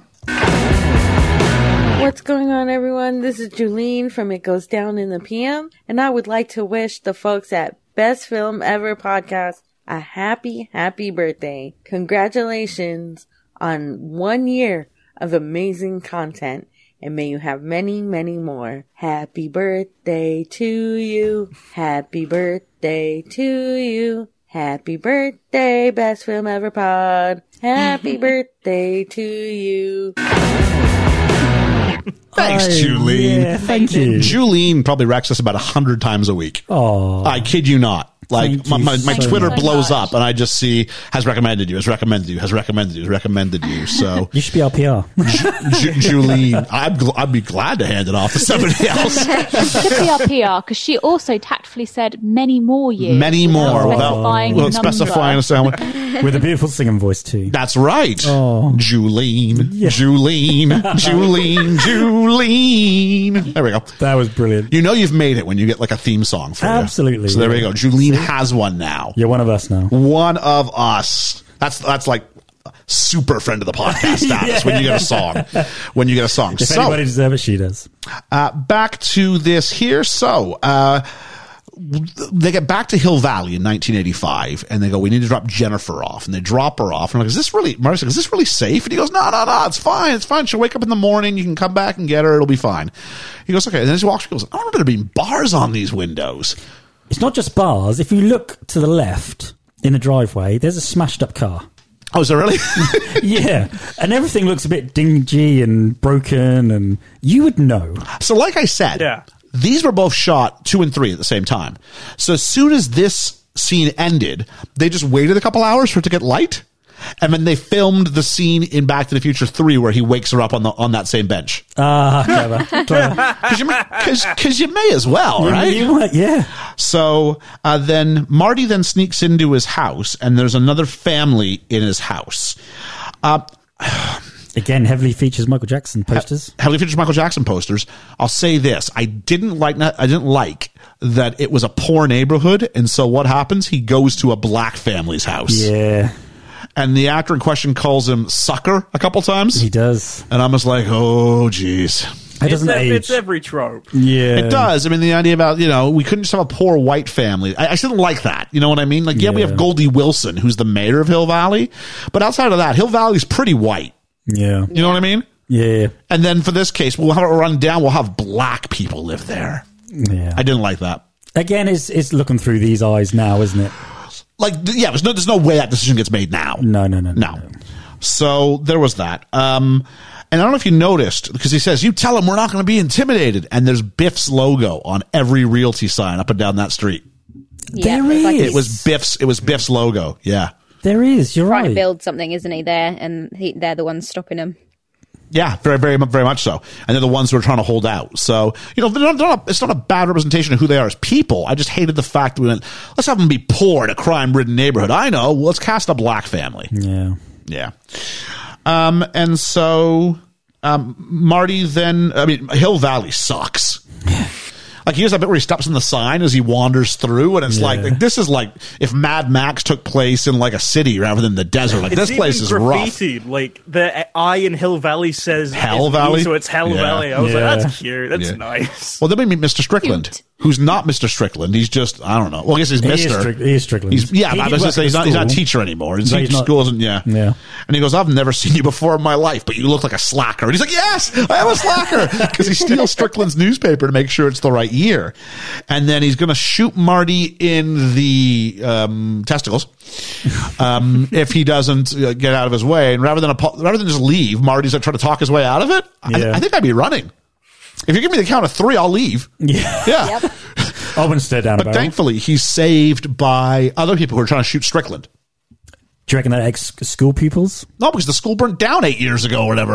I just no, think but they say Strickland. They know him. what they can know him for different reasons. I felt like they were. I thought they were like ex-students. Really? They were ex-students. I don't think so. That's how I felt. They went, let's wait 8 years.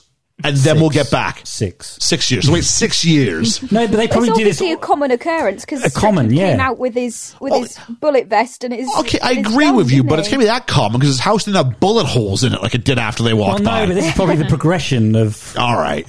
You know. If you're out there, let us know. Do you think they were ex-students or not? I hope think it's just my like- pupils won't hold a grudge for that long. They're Jeez. trying to show you a bad version of this universe, aren't they? Yes, they are. I think And they it's do just that. it's their nightly drive-by. Yeah. Which makes me wonder, did they shoot Jennifer? Because she's outside. Oh, Jennifer, yeah, if we stay with Jennifer in 1985, God knows. In 1985, what has happened to her? I don't want to think about that. They leave her a lot, don't they? Yeah, they do. In not safe situations, I guess it's slightly better than throwing her in the garbage, but not much. Sorry, Ellie, what was Might that? be worse. Marty's such a bad boyfriend. I think the problem is that Marty's in love with someone, but his name is Dr. Emmett Brown. He cares way more about making Doc happy than about making Jennifer happy. He does. And so, which made sense when his dad was a weakling. So I guess, it's not going to be fixed overnight because it's not. Mm-hmm. But this is back to my theory about the Back to the Future. Like, shouldn't he have somehow inherited his new Marty's perspective, but new Marty's got pre-fix memories? Yeah. So I think new Marty ended up going back to original Marty's time. So instead of having a cool dad, he just got a wimpy dad, and instead of having a wimpy dad, original Marty has a cool dad. Yeah, but the theory being that we just go back to 1955 for a minute, in the first film, when he fixes everything, he shouldn't remember his mom being an alcoholic. No. He shouldn't remember his dad. He should have been, much like 2015, Biff disappears to make way for a different, like Marty's, the 1985, which we're told is 1985 proper. No, the first 1985A is 1985 that Marty fixes by changing his dad into a cool guy. Yeah. You know what I mean? Yeah. So he should have disappeared like Biff does. And he shouldn't remember anything that happened in that. He shouldn't remember anything from original timeline 1985 where mom's an alcoholic. No.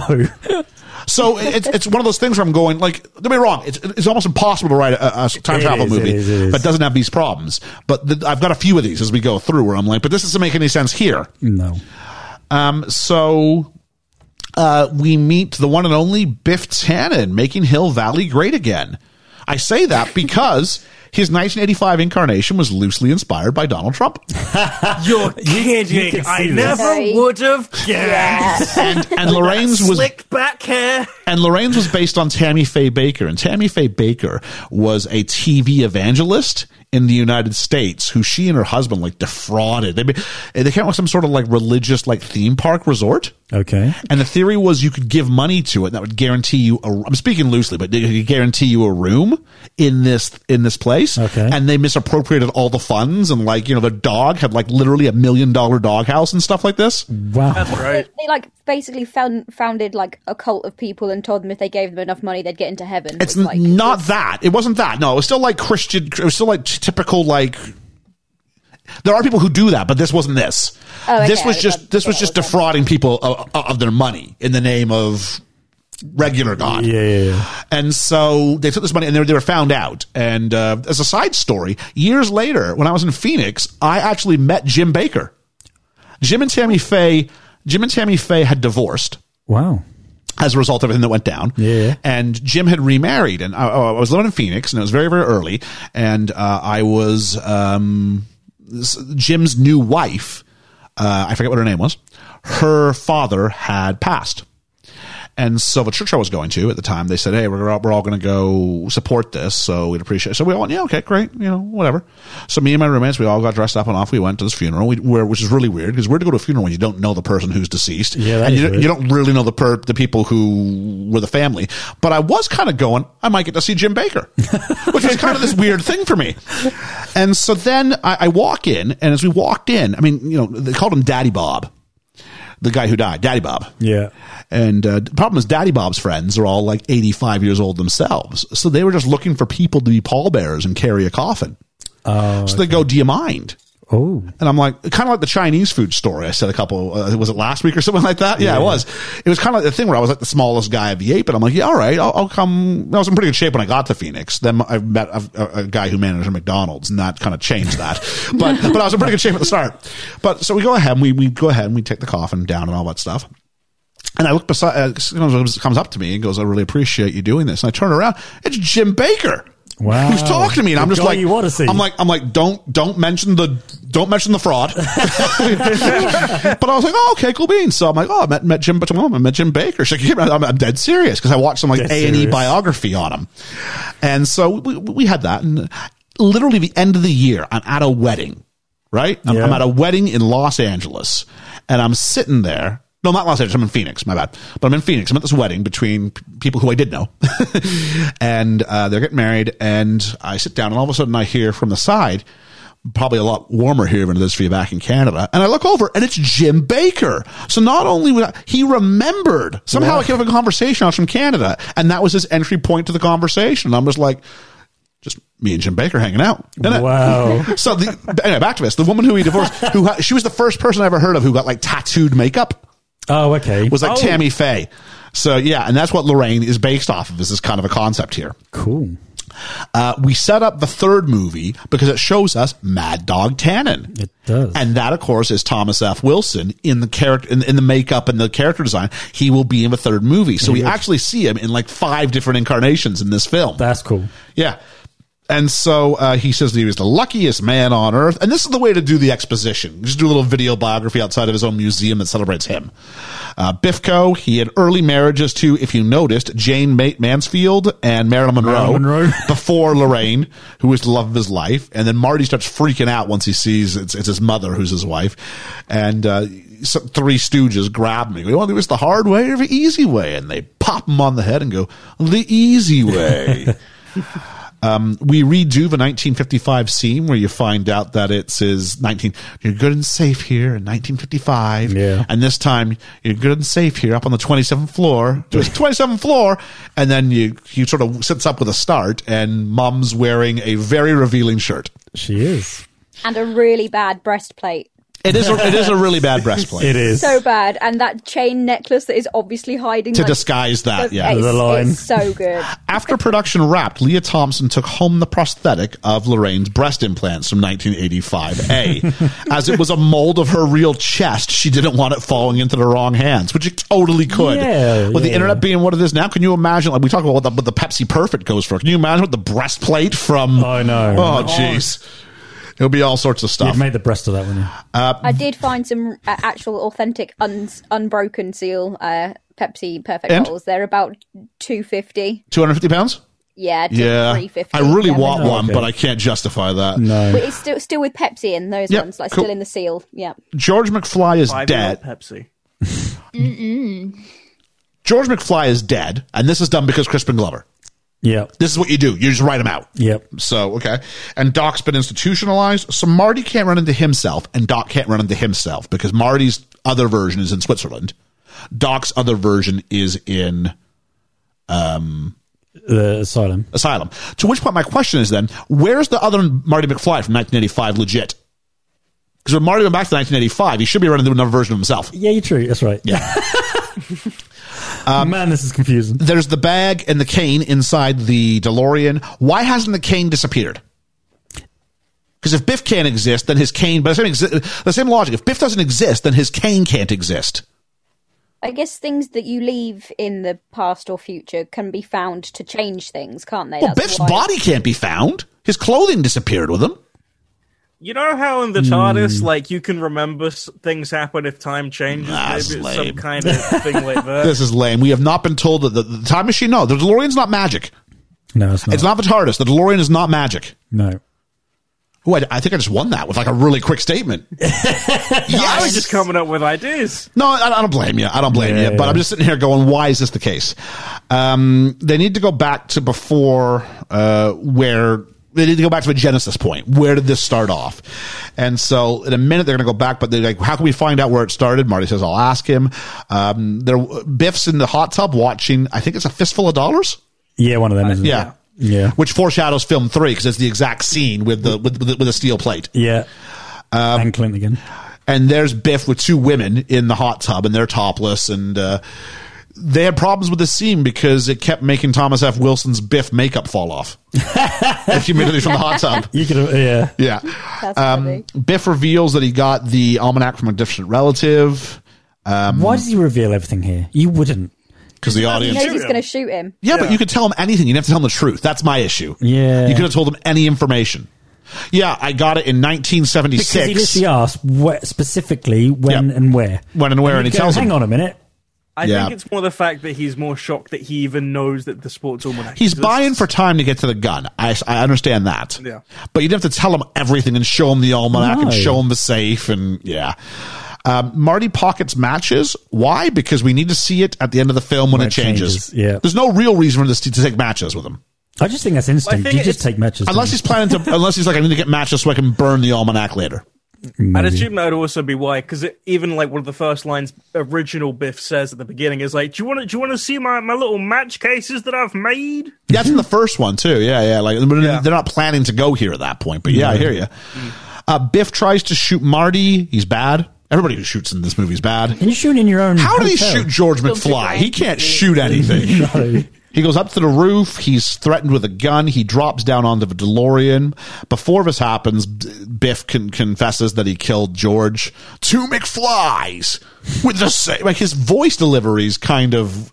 He's a cartoon. Right. He is a cartoon, though. Yeah. I swatted 2 McFlys. That's what you should have said. Jeez. And this scene, when he gets excited, he sounds like Griff. He does. He does. He does. And then we go back to 1955, and this was fun. It was like a return to a film we've already seen. It was like catching up with an old friend. It was. It's good. Biff sexually harasses Lorraine for a bit by trying to lift up her skirt. And you see it from a long perspective. So if they had no idea they were going to do another movie, Which they didn't, no. you wouldn't have done a long shot, would you? What do you mean? Well, the camera angle is him this, didn't they? him watching the scene unfold. Yeah, but that's 100% a new scene for this film. That wasn't in the first one. Oh, okay. That was cleverly done then. Yeah. Because that... I don't think it's in the first. I don't think so. Or maybe it is in the first. I have no idea. Not the long shot, but the... Oh, no, that is a reenactment of the first film. You're right. You know? That's them redoing it. That's not them... That's them getting back into the costumes and shooting it again. See, that's clever. Yeah. Because you wouldn't shoot it from that perspective just because. Because the continuity and all that. Yeah. It's really quite good. Marty then jumps into Biff's car, which I love the hard cut of Duck being like, oh, you need to be where something really inconspicuous. And it just goes into him like full Blues Brothers get up being like, come in, Duck. Like, well, the important, so in the important thing for us, though, is to distinguish easily Back to the Future 1 Marty from Back to the Future 2 Marty. Yeah. And this let us do that really, really easily. It does. With everything that Marty changes into, This is Back to the Future 1 Marty. Has about 4 or 5 different costumes to come. Back to the Future 2 Marty is consistent. And that was good for us, even if it was really, really obvious. Yeah. Sorry, Ellie, I think you were going to say something there. That it's funny though. Oh, yeah, it is funny. Yeah, especially that hard cut. Come in, Doc. Yeah. Speaking of catching up with an old friend, I've got a few more that we should, we've got 2 more patches of 3. Let's go ahead and have another one, shall we? Yeah. So here very, very happy for everybody, of course, but this one maybe especially so. What's up, Best Film Ever? It's Nick from the FN Nerds podcast. I just wanted to say congratulations on your 1-year anniversary. I remember the first episode I listened to you guys, it was for The Hitman's Bodyguard, and I remember thinking to myself, I had never wanted to revisit The Hitman's Bodyguard until after I listened to your episode. And if that's not the sign of a good podcast, then I don't know what is. We both kind of started our podcast around the same time, and when I heard you for the first time, I would have guessed you guys have been doing this for 10 years, let alone just 1. It's that aspect that I enjoy the most about your show, the chemistry you all share. It's what keeps me coming back each and every week. Congratulations again, and here's to many more years to come.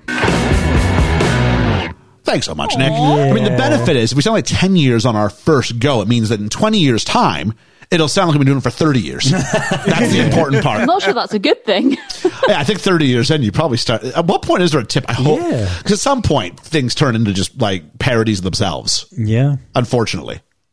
So, there's got to be like a point with like the best films that you just go. Well, no, I don't think there is, because we found it. We're done. Films change. It's not like the Talking to Mickey where you're going to eventually like watch all the animated classics. That's going to happen. Yeah. There's only so many. Like there's thousands of films out there that's going to be released. Yeah.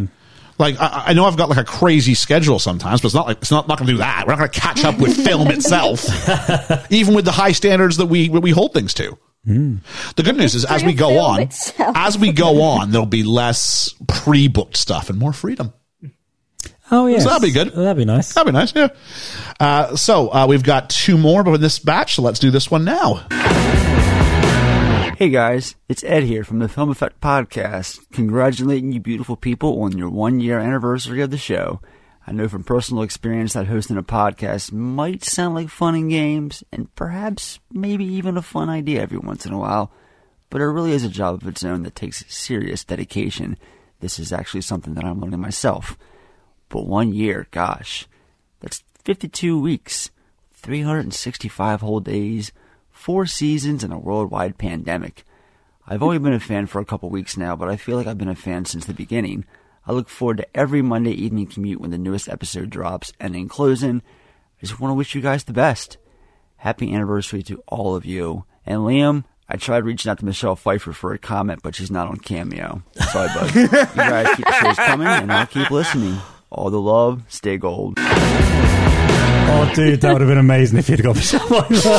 Oh my God, I would have cried. Thanks a lot, Ed. One of our newest friends. Thank you so much. Oh, my favourite part of that is that he said he's only been listening for 2 weeks, and yet he still knows all about. He gets the Michelle Pfeiffer reference. We haven't covered her. There we go.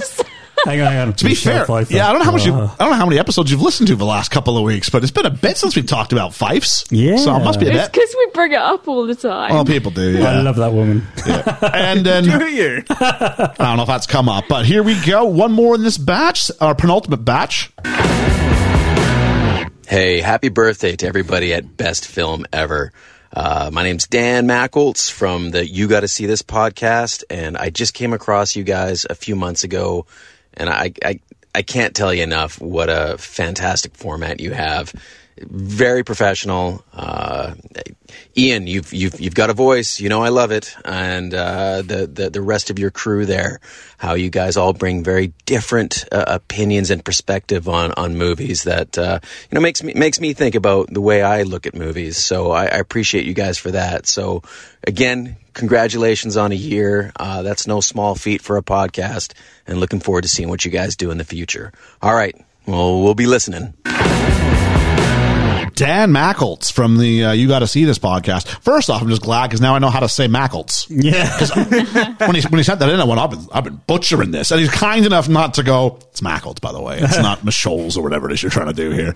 But saying that I got a voice, geez, Dan's got a voice on himself. Yeah, absolutely. Wow. That's almost up there with Morgan Freeman. There we go. You can apparently, Dan, go ahead. Any voiceovers for God? You've got this. You've got it. Or Visa. It's everywhere you want to be. Go ahead and take those. We'll divvy the world up, Dan. You can have the North American stuff. I'll tackle things in Europe for a while, and then we'll reassess the situation. But thank you so much for the kind words and some nice words about professionalism and things like things that we've thought a lot about. Mm-hmm. Like I'll admit, we kind of we've done the amateur thing, but we also put a lot of thought, I think, into how certain elements play into this. Yeah, on a weekly basis. And as much as we have a laugh, we take things quite seriously. We do. I mean, there is a bit. Hopefully, when the mics are on, that's supposed to be the fun time. Yeah, it's supposed to be. No, occasionally, it gets away from us. Yep. As we're just human beings, right? Yep. Yeah. But no, there's a lot of thought and sort of not research, but there's thought about how do we want to come across, what's the best way to do that. So thank you for noticing that, Dan. That was from my perspective, that was quite nice to hear. We appreciate your thoughts. We do appreciate your thoughts. And if you want to appreciate Dan's thoughts, go ahead and check him out. You got to see this podcast. Just to hear his voice. Just to hear his cheese. That's a voice, isn't it? It is. Yeah. I'm envious of that voice. Yeah, it's a good voice. It is. So, going back, we are now, we see the backstory described earlier where old Biff tells young Biff the story about the football game. He's like, there's no chance they're going to win. Because last minute field goals never happen in American football. Having, played my fair share of fantasy football and watching players and games get won and lost, and I'm well aware things can happen. But this was enough. Now Biff's a believer, but then he's like, just throwing the almanac around here, there, everywhere. Protective of it, is he? Oh, youth is wasted on the young.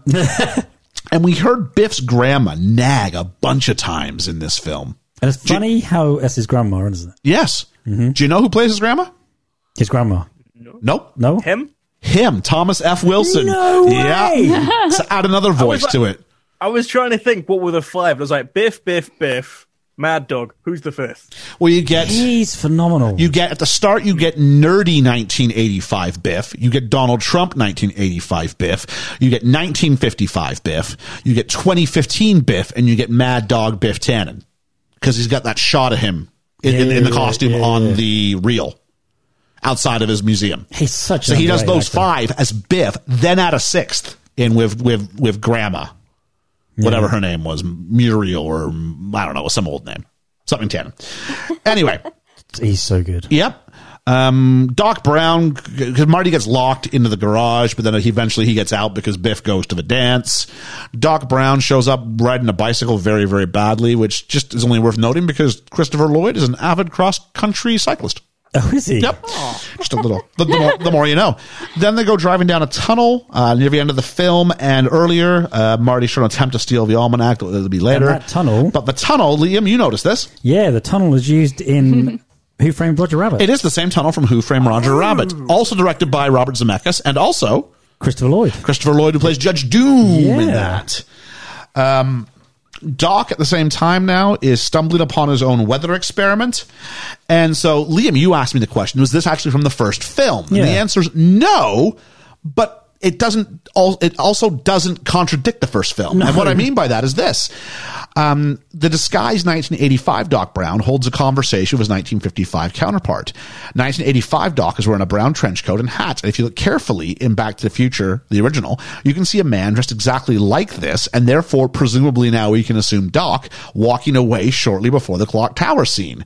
So in the DVD commentary, it's explained, although it wasn't intentional, it was perfect for because Back to the Future's 2 script hadn't been written because they didn't think there was going to be one. No. They saw that and went, we can have Doc dressed like that. And then it brings in number 2 into number 1's continuity.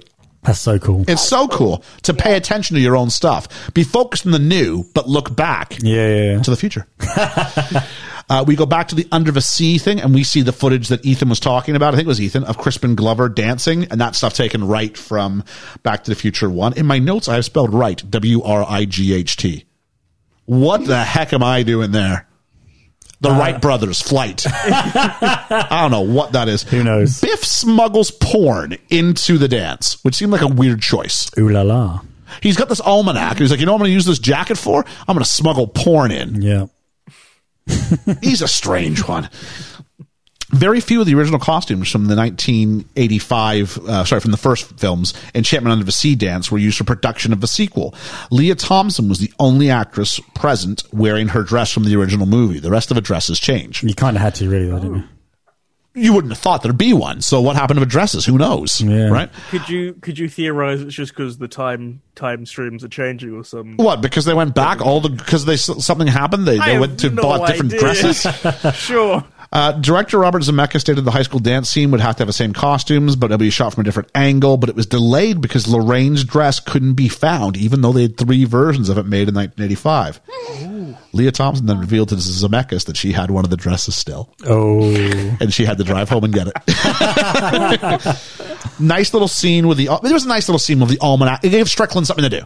Absolutely. The scene with Strickland and the bait and switch with the almanac. It was a fun little scene where Marty's to try and get it without making noise. As Strickland's like perusing through it and drinking some Irish coffee.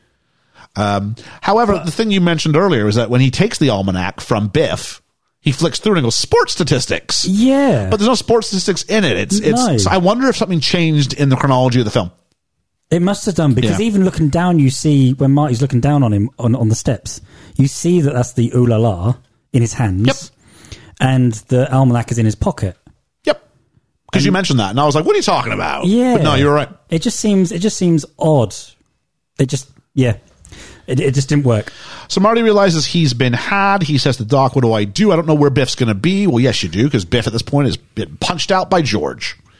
Now, a slight issue I have is that we are told in the original film that this punch changes not only who George is, but also how Biff sees himself as well. Yeah. Biff stops being a bully because someone stands up to him. But in this film, Biff is still super bully right to the end. Yeah. I think the difference is now he has the almanac. You could argue that this is all taking place in the first one as well, and this is all just a giant cycle. Okay. That all this stuff always happened. So if you're watching the first movie, all this stuff is occurring. We just hadn't seen it yet. Because we weren't given privy to that area. Because it doesn't change overnight. How I took it. Yeah. There are a couple differences in regards to Doc and how he knows his life's going to be threatened or not threatened, and why do you go back to the future in 2015 then if you know? Because if you're Doc and you know what happens because you went to the future, don't you simply not go to the future? Yeah. And not take Marty with you? Yeah. So like, if you look too carefully, it starts to unravel a bit. It does. Sorry, we get an extra punch from Marty. Comes and gives one more punch to Biff and steals the almanac. And there's this guy. I don't know who he is. He's just wallet guy. Yeah. You taking his wallet? I think he's taking his wallet. And then later, and then later he goes into the camera. Yeah.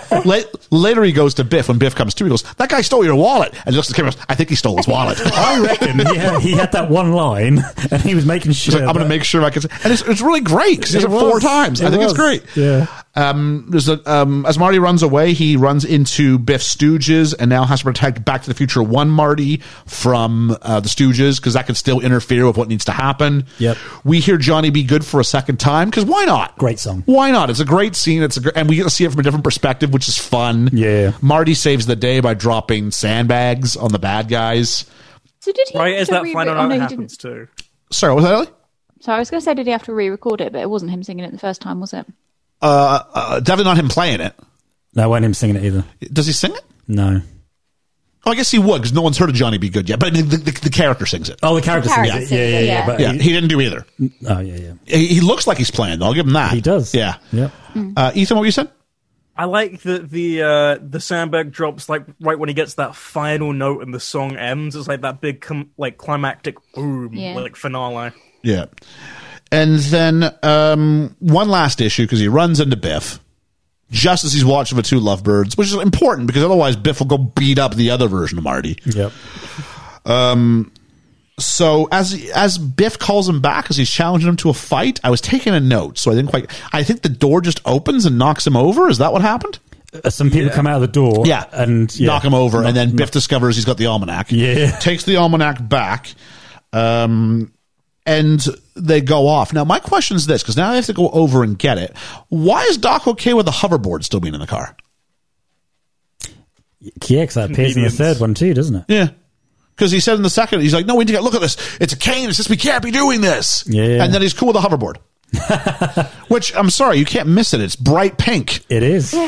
Yeah. So they get the hoverboard anyway, and this becomes the device by which, and it's a fun little chase scene. I did wonder if it was one thing too many.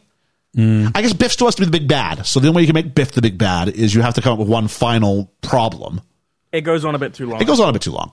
And I don't like the fact that he ruins his car either. No.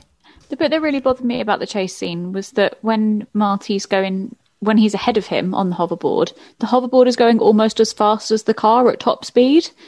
Is he hanging on to it, or is he just... No, this is right when at he the turns end when around and he's he's in front. chasing? Yeah. Well, he really wants it to go fast, though. Is that That makes all the difference then. Yeah, I know, I'm being sarcastic here. Yeah, I mean, there is no reason. Will-powered hoverboard. Yes. Yeah.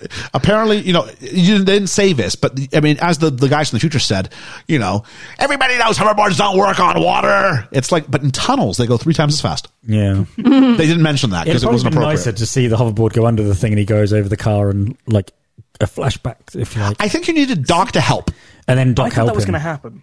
And so we have the bunting, Yeah. of course, because he gets the almanac eventually. After like Biff tries like vehicular manslaughter like 3 times over. Like this guy, like what is going on? It's a bit brutal, becomes isn't it? deranged. It is. I think it'd have made more sense though if he had gone over the car and then caught the Yeah, button. maybe. Do you know what I mean?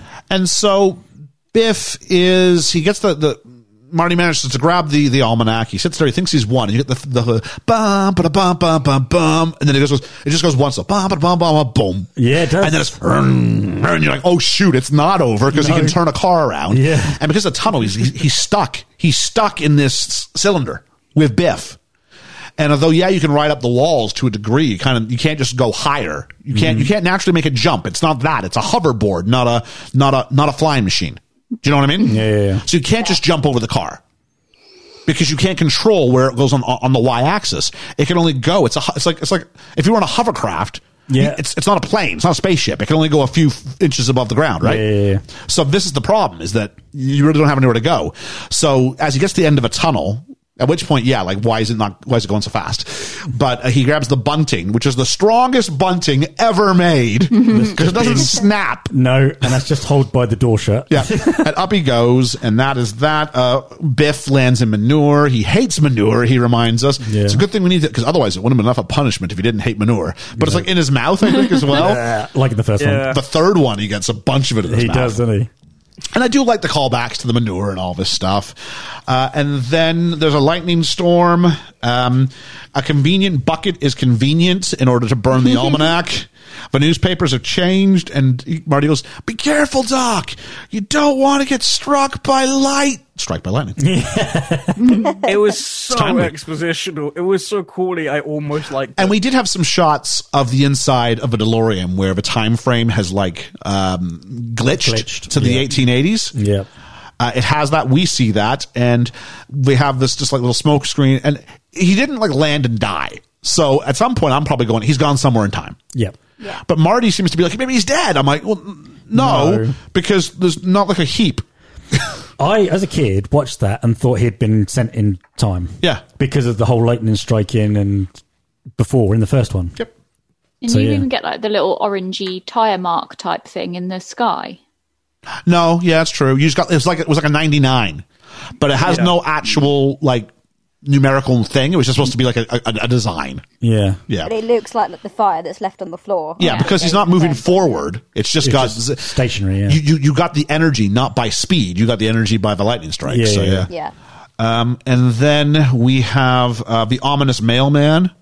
Are you Marty McFly? Well, I've got something for you. Why was he so angry? A letter. And then he's like, I'm your best friend. Tell me about this. And would they really hold it for that long? 70 years for this very minute? I suppose the answer is yes, because he's got it. Yeah, maybe. He goes, and he says to Marty, do you need help? He says, there's only one man who can help me.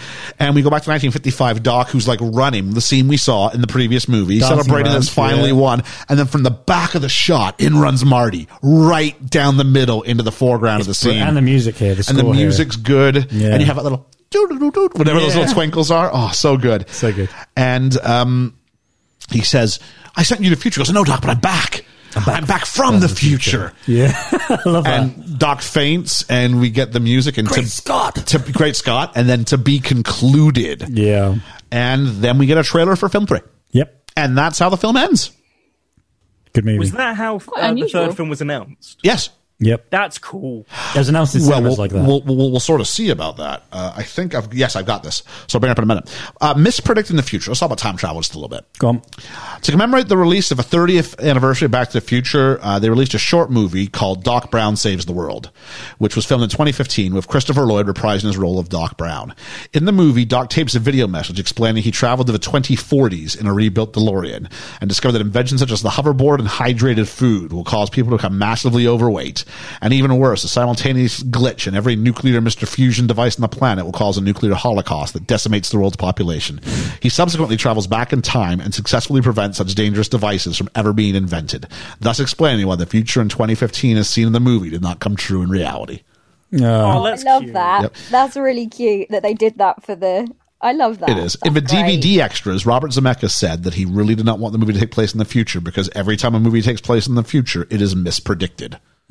But scientist Carl Sagan said this is perhaps the greatest time travel movie ever made. He praised the accuracy in handling the multiple timelines as what would really happen if time travel was possible. And it even though I nitpick, it does a lot of things good. The idea that what you do will change and that you just can't go back. You need to go back to the start, to the origin, yada, yada, yada. But the good thing about this movie is that regenerated interest for the 2015. Oh, very much so. anniversary, Yeah, you know? yeah. So that came full circle. But when they made that, I don't think they were even considering the legacy that film might have had in 2015. And then to sit back and true. rewatch it. And it becomes, and at the right time, the internet's getting big. Yeah. You know what I mean? Fandoms are starting to develop on that sort of level. So yeah, it's great. It was so funny that the last time I saw this properly was like either on 2015 and then before that, like a couple years before, and then seeing it, 5 years later, I'm like, this is just funny. Hearing them say it's 2015 feels strange now. Yeah. Yeah, I could feel it with 6 years in the past. Like, wow. It's weird, isn't it? I remember when this was like a new release not in theaters, I don't think. I remember when it was new. I remember it was on back of cereal boxes. I remember I had a cereal box that had Back to the Future in English and French because, Canada. And so... I remember the third one. Yeah, I remember the second one. Yeah. I don't remember the second. I rember the third one. Well, the second and third one were almost like one giant promotional campaign because they were just one and the same. I just remember the third one only because my aunt and uncle took me, I think, to see that. I'm pretty sure they did. Okay. Let's go ahead. Let's do our last three, shall we? Yeah. Because we're running a little bit heavy. Let's go ahead and do this.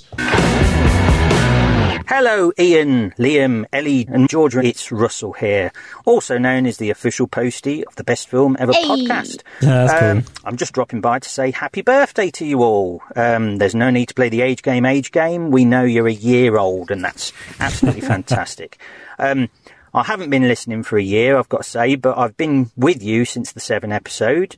I just want to thank you for the behind-the-scenes trivia, the in-depth analysis, all the laughs, the singing, and more importantly, all the hard work that goes into putting it all together. Hopefully one day soon I can finally meet you all face-to-face at the Majestic, and we can have a lovely discussion about all the horror movies that you're going to talk about over the next year. No. I'm only joking, of course. I won't mention them ever again. Anyway, congratulations and all the best, everybody. Thank you. Aww. Thank you, Russell. I will gladly have an in-depth conversation about horror movies with you, Russell.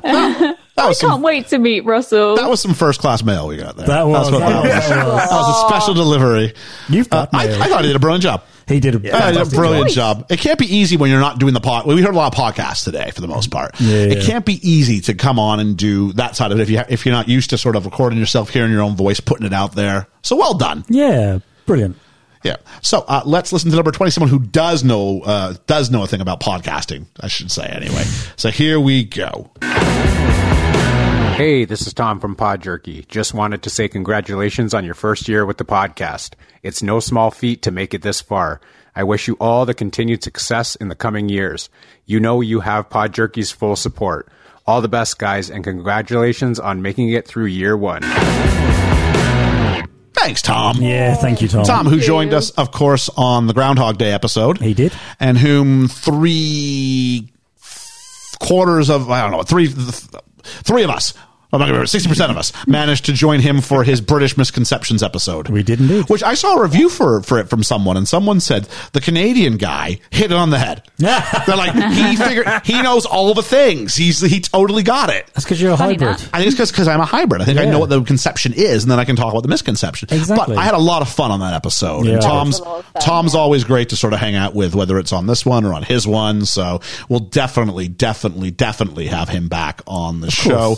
He likes him some hip hop music. So if we ever do something like Straight Outta Compton, I think that's gotta be a shout. And then finally, number 21, the final number, the golden ticket. Who is the last one to leave the party or arrive at the party? He's the cool guy who's the last one to arrive at the party. Yeah. In March 2020, things were looking bleak. We were in the midst of a pandemic, people were panic buying toilet roll, and the UK was about to go into lockdown. But then, on the 12th of March, a saviour was born. The Best Film Ever podcast. Hi everyone, it's me, Dwayne Smith! Dwayne Smith! Being a shining light over the past year. The podcast has gone from strength to strength, and it's all down to your hard work. You guys really are my favourite podcast. Happy birthday, BFE. Thanks so much, Dwayne Smith. Thank you very much, Dwayne. Yeah. Again, I know that was our Luke Skywalker cameo. That was our Luke Skywalker cameo. Oh, so that will be that's fantastic. Everybody, anyway, everybody who's part of our little community, our fledgling fandom, whether people who we've known for a couple of weeks, people we've known for almost a full year. Thank you so much to those of you who run podcasts, and to those of you who don't, who I know that's got to be intimidating to hear the sound of your voice. I heard some nervous tweets from some of them who were like, I've done it, but I don't like the sound of my voice. And I'm like, it's really quite cool to go beyond and outside of yourself. And Dwayne had mentioned he wasn't sure if he'd work up the courage at Christmas time. So I was really happy. Well done, so Dwayne, I'm really happy to hear that. Thank you so much. Dwayne. Thanks for all the love out there from all the 21 of you. All 21. Amazing. It's amazing. It is amazing. I wasn't expecting so much. So, speaking of not expecting so much, let's talk about the money. Ooh. Talk about the money. So, it's all about the budget, money. $40 million on this. What did it take home? Rapid fire. 235. 260. 180. What was your guess, Ellie? 180. And Ethan said 120. It was actually 331. Whoa. So who was the highest? Was it Georgia? Hey. Very good job. Robert Zemeckis said he was very unhappy with the way that Universal marketed the film. He wanted to be made quite clear that this film was ultimately a setup for Back to the Future Part 3. Ergo, why you call it, I guess, Part 2, I suppose. But Universal tried to advertise it as its own independent movie. And this ultimately backfired because when it ended with "to be concluded," that frustrated many audiences, resulting in bad word of mouth and a dramatic fall off in the film's box office receipts in the second week because people had felt misled. Oh, okay. Now, I'm going to go. I hear you, Robert Zemeckis. I do. This does feel like this feels like it's a complete film.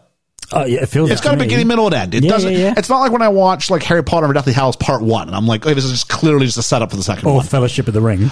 Fellowship of the Ring, yeah, or Two Towers, which of course, or nor did it feel like Pirates of the Caribbean. What's the second one called?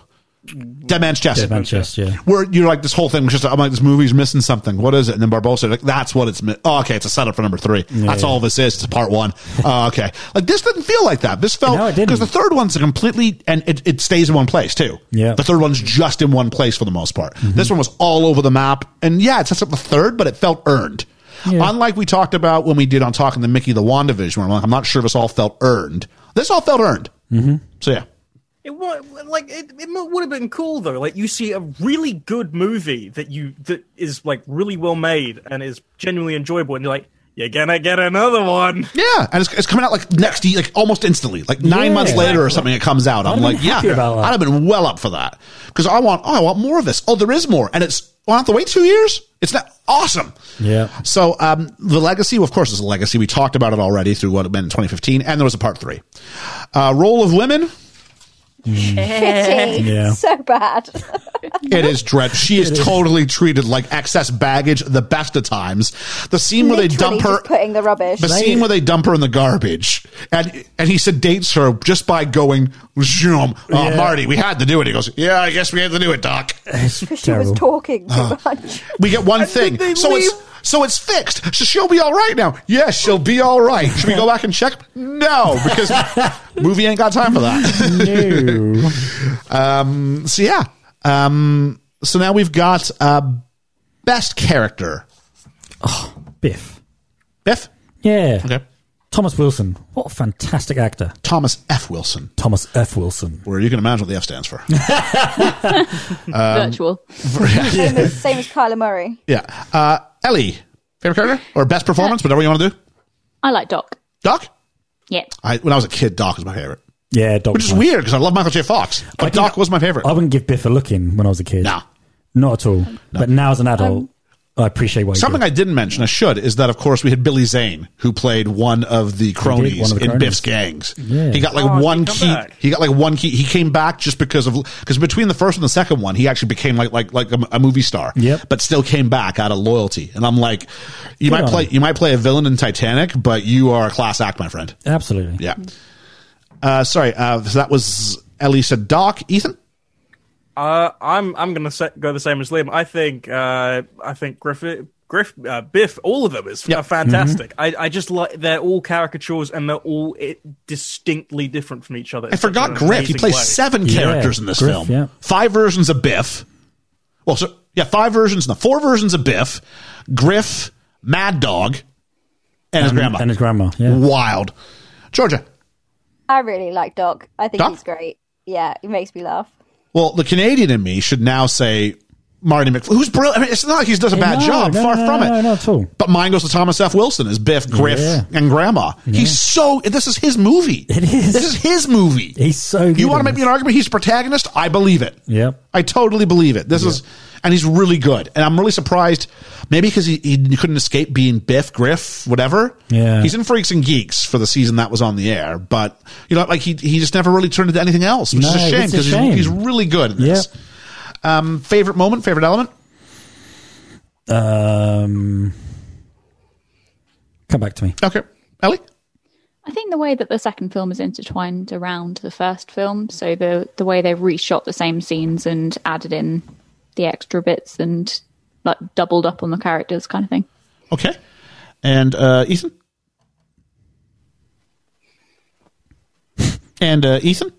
I'd say I think you called them Vista shots. The Vista Glide, yeah. The Vista Glides, they're amazing. Even for like 2021 now, I'm still shocked by how well some of them look. Like, also I like the fact that Michael J. Fox played his own daughter. I thought that was just kind of funny. That was kind of a big deal, I think, for the time. I don't really remember a lot of that. Yeah. Yeah. Georgia? For a time travel film. Sorry, can you start again? Yeah. For a time travel film, I think it's actually really well written. Like, it's not a basic time travel film either. They don't just go back and come back again. They're hopping all over the place. And yeah, there's some plot holes and that sort of thing, but there always is in time travel. But for how it's handled, I think it's really quite good. Okay. I'm going to go with the whole future element. Uh-huh. Yeah, they got a lot wrong, but they went for it. Absolutely. And they took some swings, and Hill Valley looked cool. I love Hill Valley as a set. I just think it's brilliant. It's great. But everything they tried to say about here's what I think the future might be like, it felt fun. And that's the reason why when 2015 came around, we were so obsessed with it, because they actually took a punt. Mm-hmm. And I think they said, we don't want the future to seem bad. If it's bad, it's because there's bad people there, not because of the technology. So that was a fun element. And as a kid, it was my favorite, and it still is. Like the hoverboard, all that stuff. It was just cool stuff that became part of pop culture. For me, yeah. All right, I forgot. I'm easily forgettable. Yep. I agree with Ethan. But I loved the score in this because I felt it drove scenes forward. You did mention that, yeah. It gave dramaticness to scenes. So yeah, for me, the score. Okay. Grumbles. Liam, can you go back to back? What do you got here? Can you be like Back to the Future and do 2 back to back? Let's see. I don't like the fact that the Ooh La La book magazine that Biff has in that scene, because I'm clearly convinced that he is not the Ooh La La they take, it is the almanac they take out of his pocket. So I think there's a little bit there. Okay. And that annoyed me. Ellie? Well, Ethan's not going to like me for this, but I hate Michael J. Fox in drag. I think it's ridiculous that he plays his own daughter. I really didn't like that at all. Why? But predominantly, Because it just looks stupid. It looks like Michael J. Fox in drag. It doesn't look like But it was supposed his to daughter. Well, I think it's the joke. I think it's the joke of it. Yeah. Sorry, Georgia, what are you saying? I didn't like it. I said I didn't even notice that it was Michael J. Fox in drag. That is your face blindness to like the 10. Because if you can't notice it's the same actor who's literally in the same shot. Yep. That's remarkable. I like it because it becomes a running gag. So Michael J. Fox in drag. Ethan. I think it's the final sort of set piece of 1950s Biff trying to chase down Marty on the hoverboard. It goes on for too long, I feel. And that whole sequence is like, oh, make sure not to get struck by lightning. Oopsie. It goes on too long to have it be tense at all. See, I think you need to know don't get hit by lightning as a warning sign to the audience. And symbolically, I think the lightning giveth, a lightning taketh away. But I think, I don't know, I guess you got to tell people why it's scary. I understand. Mine's going to be somewhat close to yours. Georgia? Roller women. It's just come on. Put at least, like, I know we've got female police officer, but, like, come on, give us That a bit is not more. sufficient. No. Yeah, I'm going to go with the film's 15 minutes too long. The problem with it isn't that. I don't think the problem is the final chase scene. I just think we're fatigued by the time the final chase scene comes around. I would have got rid of the second, as much as I love the song, I would have got rid of the second Johnny Be Good. Yep. And I would have had it just so that he chases Marty out and we don't have that whole, and if you'd gone right from him getting knocked down to, because then we're like, oh, so he punches Biff and then he bumps into his lackeys. And then we had to get rid of the lackeys, and then Biff comes. It just feels like it's too much. So have him punch him. Don't knock him out. Punch him. Grab the magazine. Off he goes. Biff finds him. Have some momentary stop, whatever it might be. Maybe he stops to try and burn the almanac himself, and Biff catches him there. Yeah. And then you can have a chase or something. He goes to, you know what? He's got the magazine. He's running away. They open the door. It can be George and Lorraine off to spend the rest of their evening, and they open the door and they don't even realize they've hit him, and down he falls. Yeah. And then Biff gets the almanac, and they're off to the side. And then I haven't derailed it with going back into the dance again. Yeah. As much as I like seeing him interact with the previous dance, I felt it was just a little bit too labored, and I was a little bit fatigued by the end. That's all it is. So, anybody's best role ever? Well, it's Thomas F. Wilson's best role ever. Absolutely. Without a doubt. Yeah. There's nobody else I really consider on that. I think people probably did it better in number one than this. So such is. So, no age game because it's the same as they were in the first film, plus 2, 3, 4 years. So there we go. So go back and listen to episode 1 if you want to play that. Just add 4. Critics, Georgia? Yeah, I've got some. Not as highly rated as the first one by a lot of people, but I think that is kind of everyone's feelings on it. So we've got Jonathan Rosenbaum from Chicago Reader says, by the end, you may feel that you've just sat through a feature-length commercial for both Part 1, which has to be seen to make this sequel comprehensible, and Part 3, a trailer for it literally ends Part 2, which, yeah, that's quite accurate. It's interesting. I think I saw number 2 before I saw number 1. Really? Yeah, okay. So I don't think I was getting all. I was like, what? Because I was where this obviously happens in number 1. I probably should watch it. Yeah. Because I was just about, let's see the future. Okay. That was the part I was interested in. Oh, okay. Yeah. Then we get Jeff Andrew from Time Out says, it's impressive entertainment, and best of all, it never degenerates into Spielbergian sentimentality. That's pretty difficult to say. You can laugh, be thrilled, and think without being embarrassed, which is quite a nice one. And then we get Ebbs. Who liked it more than his counterpart. He says, Back to the Future Part 2 is an exercise in goofiness, an excursion into various versions of the past and future that is so baffling that even the characters are constantly trying to explain it to each other. I should have brought a big yellow legal pad to the screening so I could take detailed notes just to keep the timeline straight. And yet the movie is fun, mostly because it's so screwy. Okay. Mm-hmm. And so that's I don't have anything from our critics. We just kept the shout outs for what we heard already. So that is that. So thank you everybody for that part. So it's just really left time now for our ratings. Where do you have this one? Let's start with Liam. I'm going to give this one an 8.5 gigawatts. 8.5 gigawatts. Yes. Didn't hear so much gigawatt speech on this one. I don't think there's any. Yeah, there we go. So all right. Yeah. Then we've got Ellie. I obviously didn't like it as much as Liam, I'm afraid. I'm giving it 6.5. 6.5. All right. Georgia. I'm going to go with 7.5 boss-ass walking stick handles. Okay. Then we've got Ethan. I am giving it 8 Marty McFly's being punched by his own parents out of 10. Okay. And I'm going to echo, again, I'm going to echo Ethan's vote here. I'm going to go 8 Pepsi Perfects out of 10. The Pepsi might have been perfect, but the film was not. But an 8, it was a good time. I had a good time watching this. I gave the first one 8.5. It's not as good as the first one. I think everybody's saying it's not as good as the first one. Oh, Liam's thinking about definitely. it. I liked the whole... as a kid, I liked the second one best. Yes, me too. But... I'm not a kid anymore. No, I'm not, and I'm an adult. But I think I like the third one. That's fine. But out of 1 versus 2? First. Okay. So there we go. So that is how we rated it. We'll come up with where it actually fits in the grand scheme of things later on. I had typed out like all 58 films that we've done. I'm not going to go ahead and try and go through those. I was going to drip feed them, and then I figured out pretty quickly this was going to go long. Yeah. I will say that I'll do our top 10, if I may. Cool. Our 10th is Back to the Future number 1. Cool. Our 9th is Braveheart. Nice. Our 8th is Joker. Oh. Our 7th, just beating it in a tiebreaker, is The Dark Knight. Wow. Yeah. Which, if it wasn't for Georgia, it'd be our number 1. Oh, I expect that high. Number 6, Pirates of the Caribbean, Curse of the Black Pearl. Yeah. Number 5, Knives Out. Yes. Number 4, How Far I'll Go. Fargo. Number 3, The Usual Suspects. Yeah. Number 2, then we get into the Paul and Griff territory. Number 2, Moulin Rouge. That was a good movie. And number 1, it's a musical podcast. You had it bang on. Number 1 is Chicago. Yeah. Hey. And if I may, here's our bottom 10. Go on. Number 10, 10 worst. 1's the worst. 10's the worst.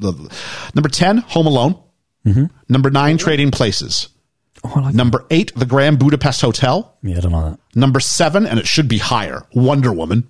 Yes. As in higher, it should be worse than it. Yeah, it should be. Number 6, The Hitman's Bodyguard. Uh-huh. Number 5, Some Like It Hot. I think that's a little bit unfair. Yeah, I do. Number 4, Days of Thunder. I think that's unfair. I think so, because that's a fun To be fair, movie. I think a lot of the ones now are unfair. That's okay. Yeah. Number 3, Rocky. Yeah. Number 2, Coraline. Yeah, I don't know. That feels about right. Yeah, that feels definitely right. And number 1, Train Spotting. What? Yeah. The power of the 2. Wow. Yeah. So even without that, it still would have been in our bottom 10. Okay. It would have been in our bottom 10, but such is. Out of curiosity, I also took a look and see who was the least and most generous out of us all. Okay. Georgia is the harshest critic at 6.96. Ellie at 7.29. Yeah. Liam at 7.88. Ooh. And then I'm the most generous at 8.12, which I guess I would, because the stuff that makes these films great, or the things that makes them critically acclaimed, are the kind of things I'm probably more likely to see based on what I do for a living. Yeah. So I'm looking at things through different lenses that some people will not. Mm-hmm. The guests that we've had on, so Ethan, you got a part of this. I don't know, I didn't look up your individual one, but you probably would stand to reason as well. Our guests' average score is 8.26. Higher than me. Yeah. I found a couple. I think it was like I gave a 10 to Spider-Verse at some point, so it's probably around about then. I found an interesting fact for a few people that went, I thought I would love movies from the 90s best. I don't. I seem to love movies that are newer than the 90s the best. But Ellie's curve is quite clearly, the older the film is, the worse she rates it. The newer the film is, the better she rates it. Not right up to 20, but as like a theme. Her 2010 score is like the highest, then 2000s, then 90s, then 80s, then before 80s. So that was quite interesting as well. So just going over some statistics as far as that went. Just as a midpoint, 58 films, our number 29 film, literally halfway on the list, Silence of the Lambs.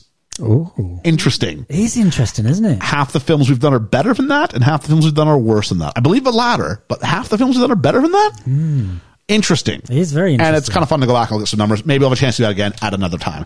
But all we're going to do now, because we're running quite long, I mean, there's some stuff that we can cut because we had some technical glitches, but let's talk about next week. So I'm going to tip off right now that Ellie in 2 weeks, so next Sunday, Ellie will tell us what her pick is. Mm-hmm. So there's your 1 week warning, Ellie. You've got a week to think of a film. Exciting. Next week, we're talking about maybe an important film. maybe a culturally relevant film at this time, maybe. If you recall the importance of Wakanda, before Wakanda, there was another made-up African nation called Zamunda. Do you know what it is? Coming to America. I do. We are watching Coming to America, the original. Okay. The original 1988 Eddie Murphy solo film, really. I didn't think too much of this film. Well, then we'll find out. We'll have to go back. Because there is the new one There out. is. And Second I'm one's out, yeah. dying to do a see it or skip it on that. Yeah. This has been on the docket forever, and then they delayed the movie by 3 months around Christmas time. So This will be interesting to see how I see it as an adult now. Yeah. Because I hadn't seen it for so many years. I think I prefer this to Trading Places.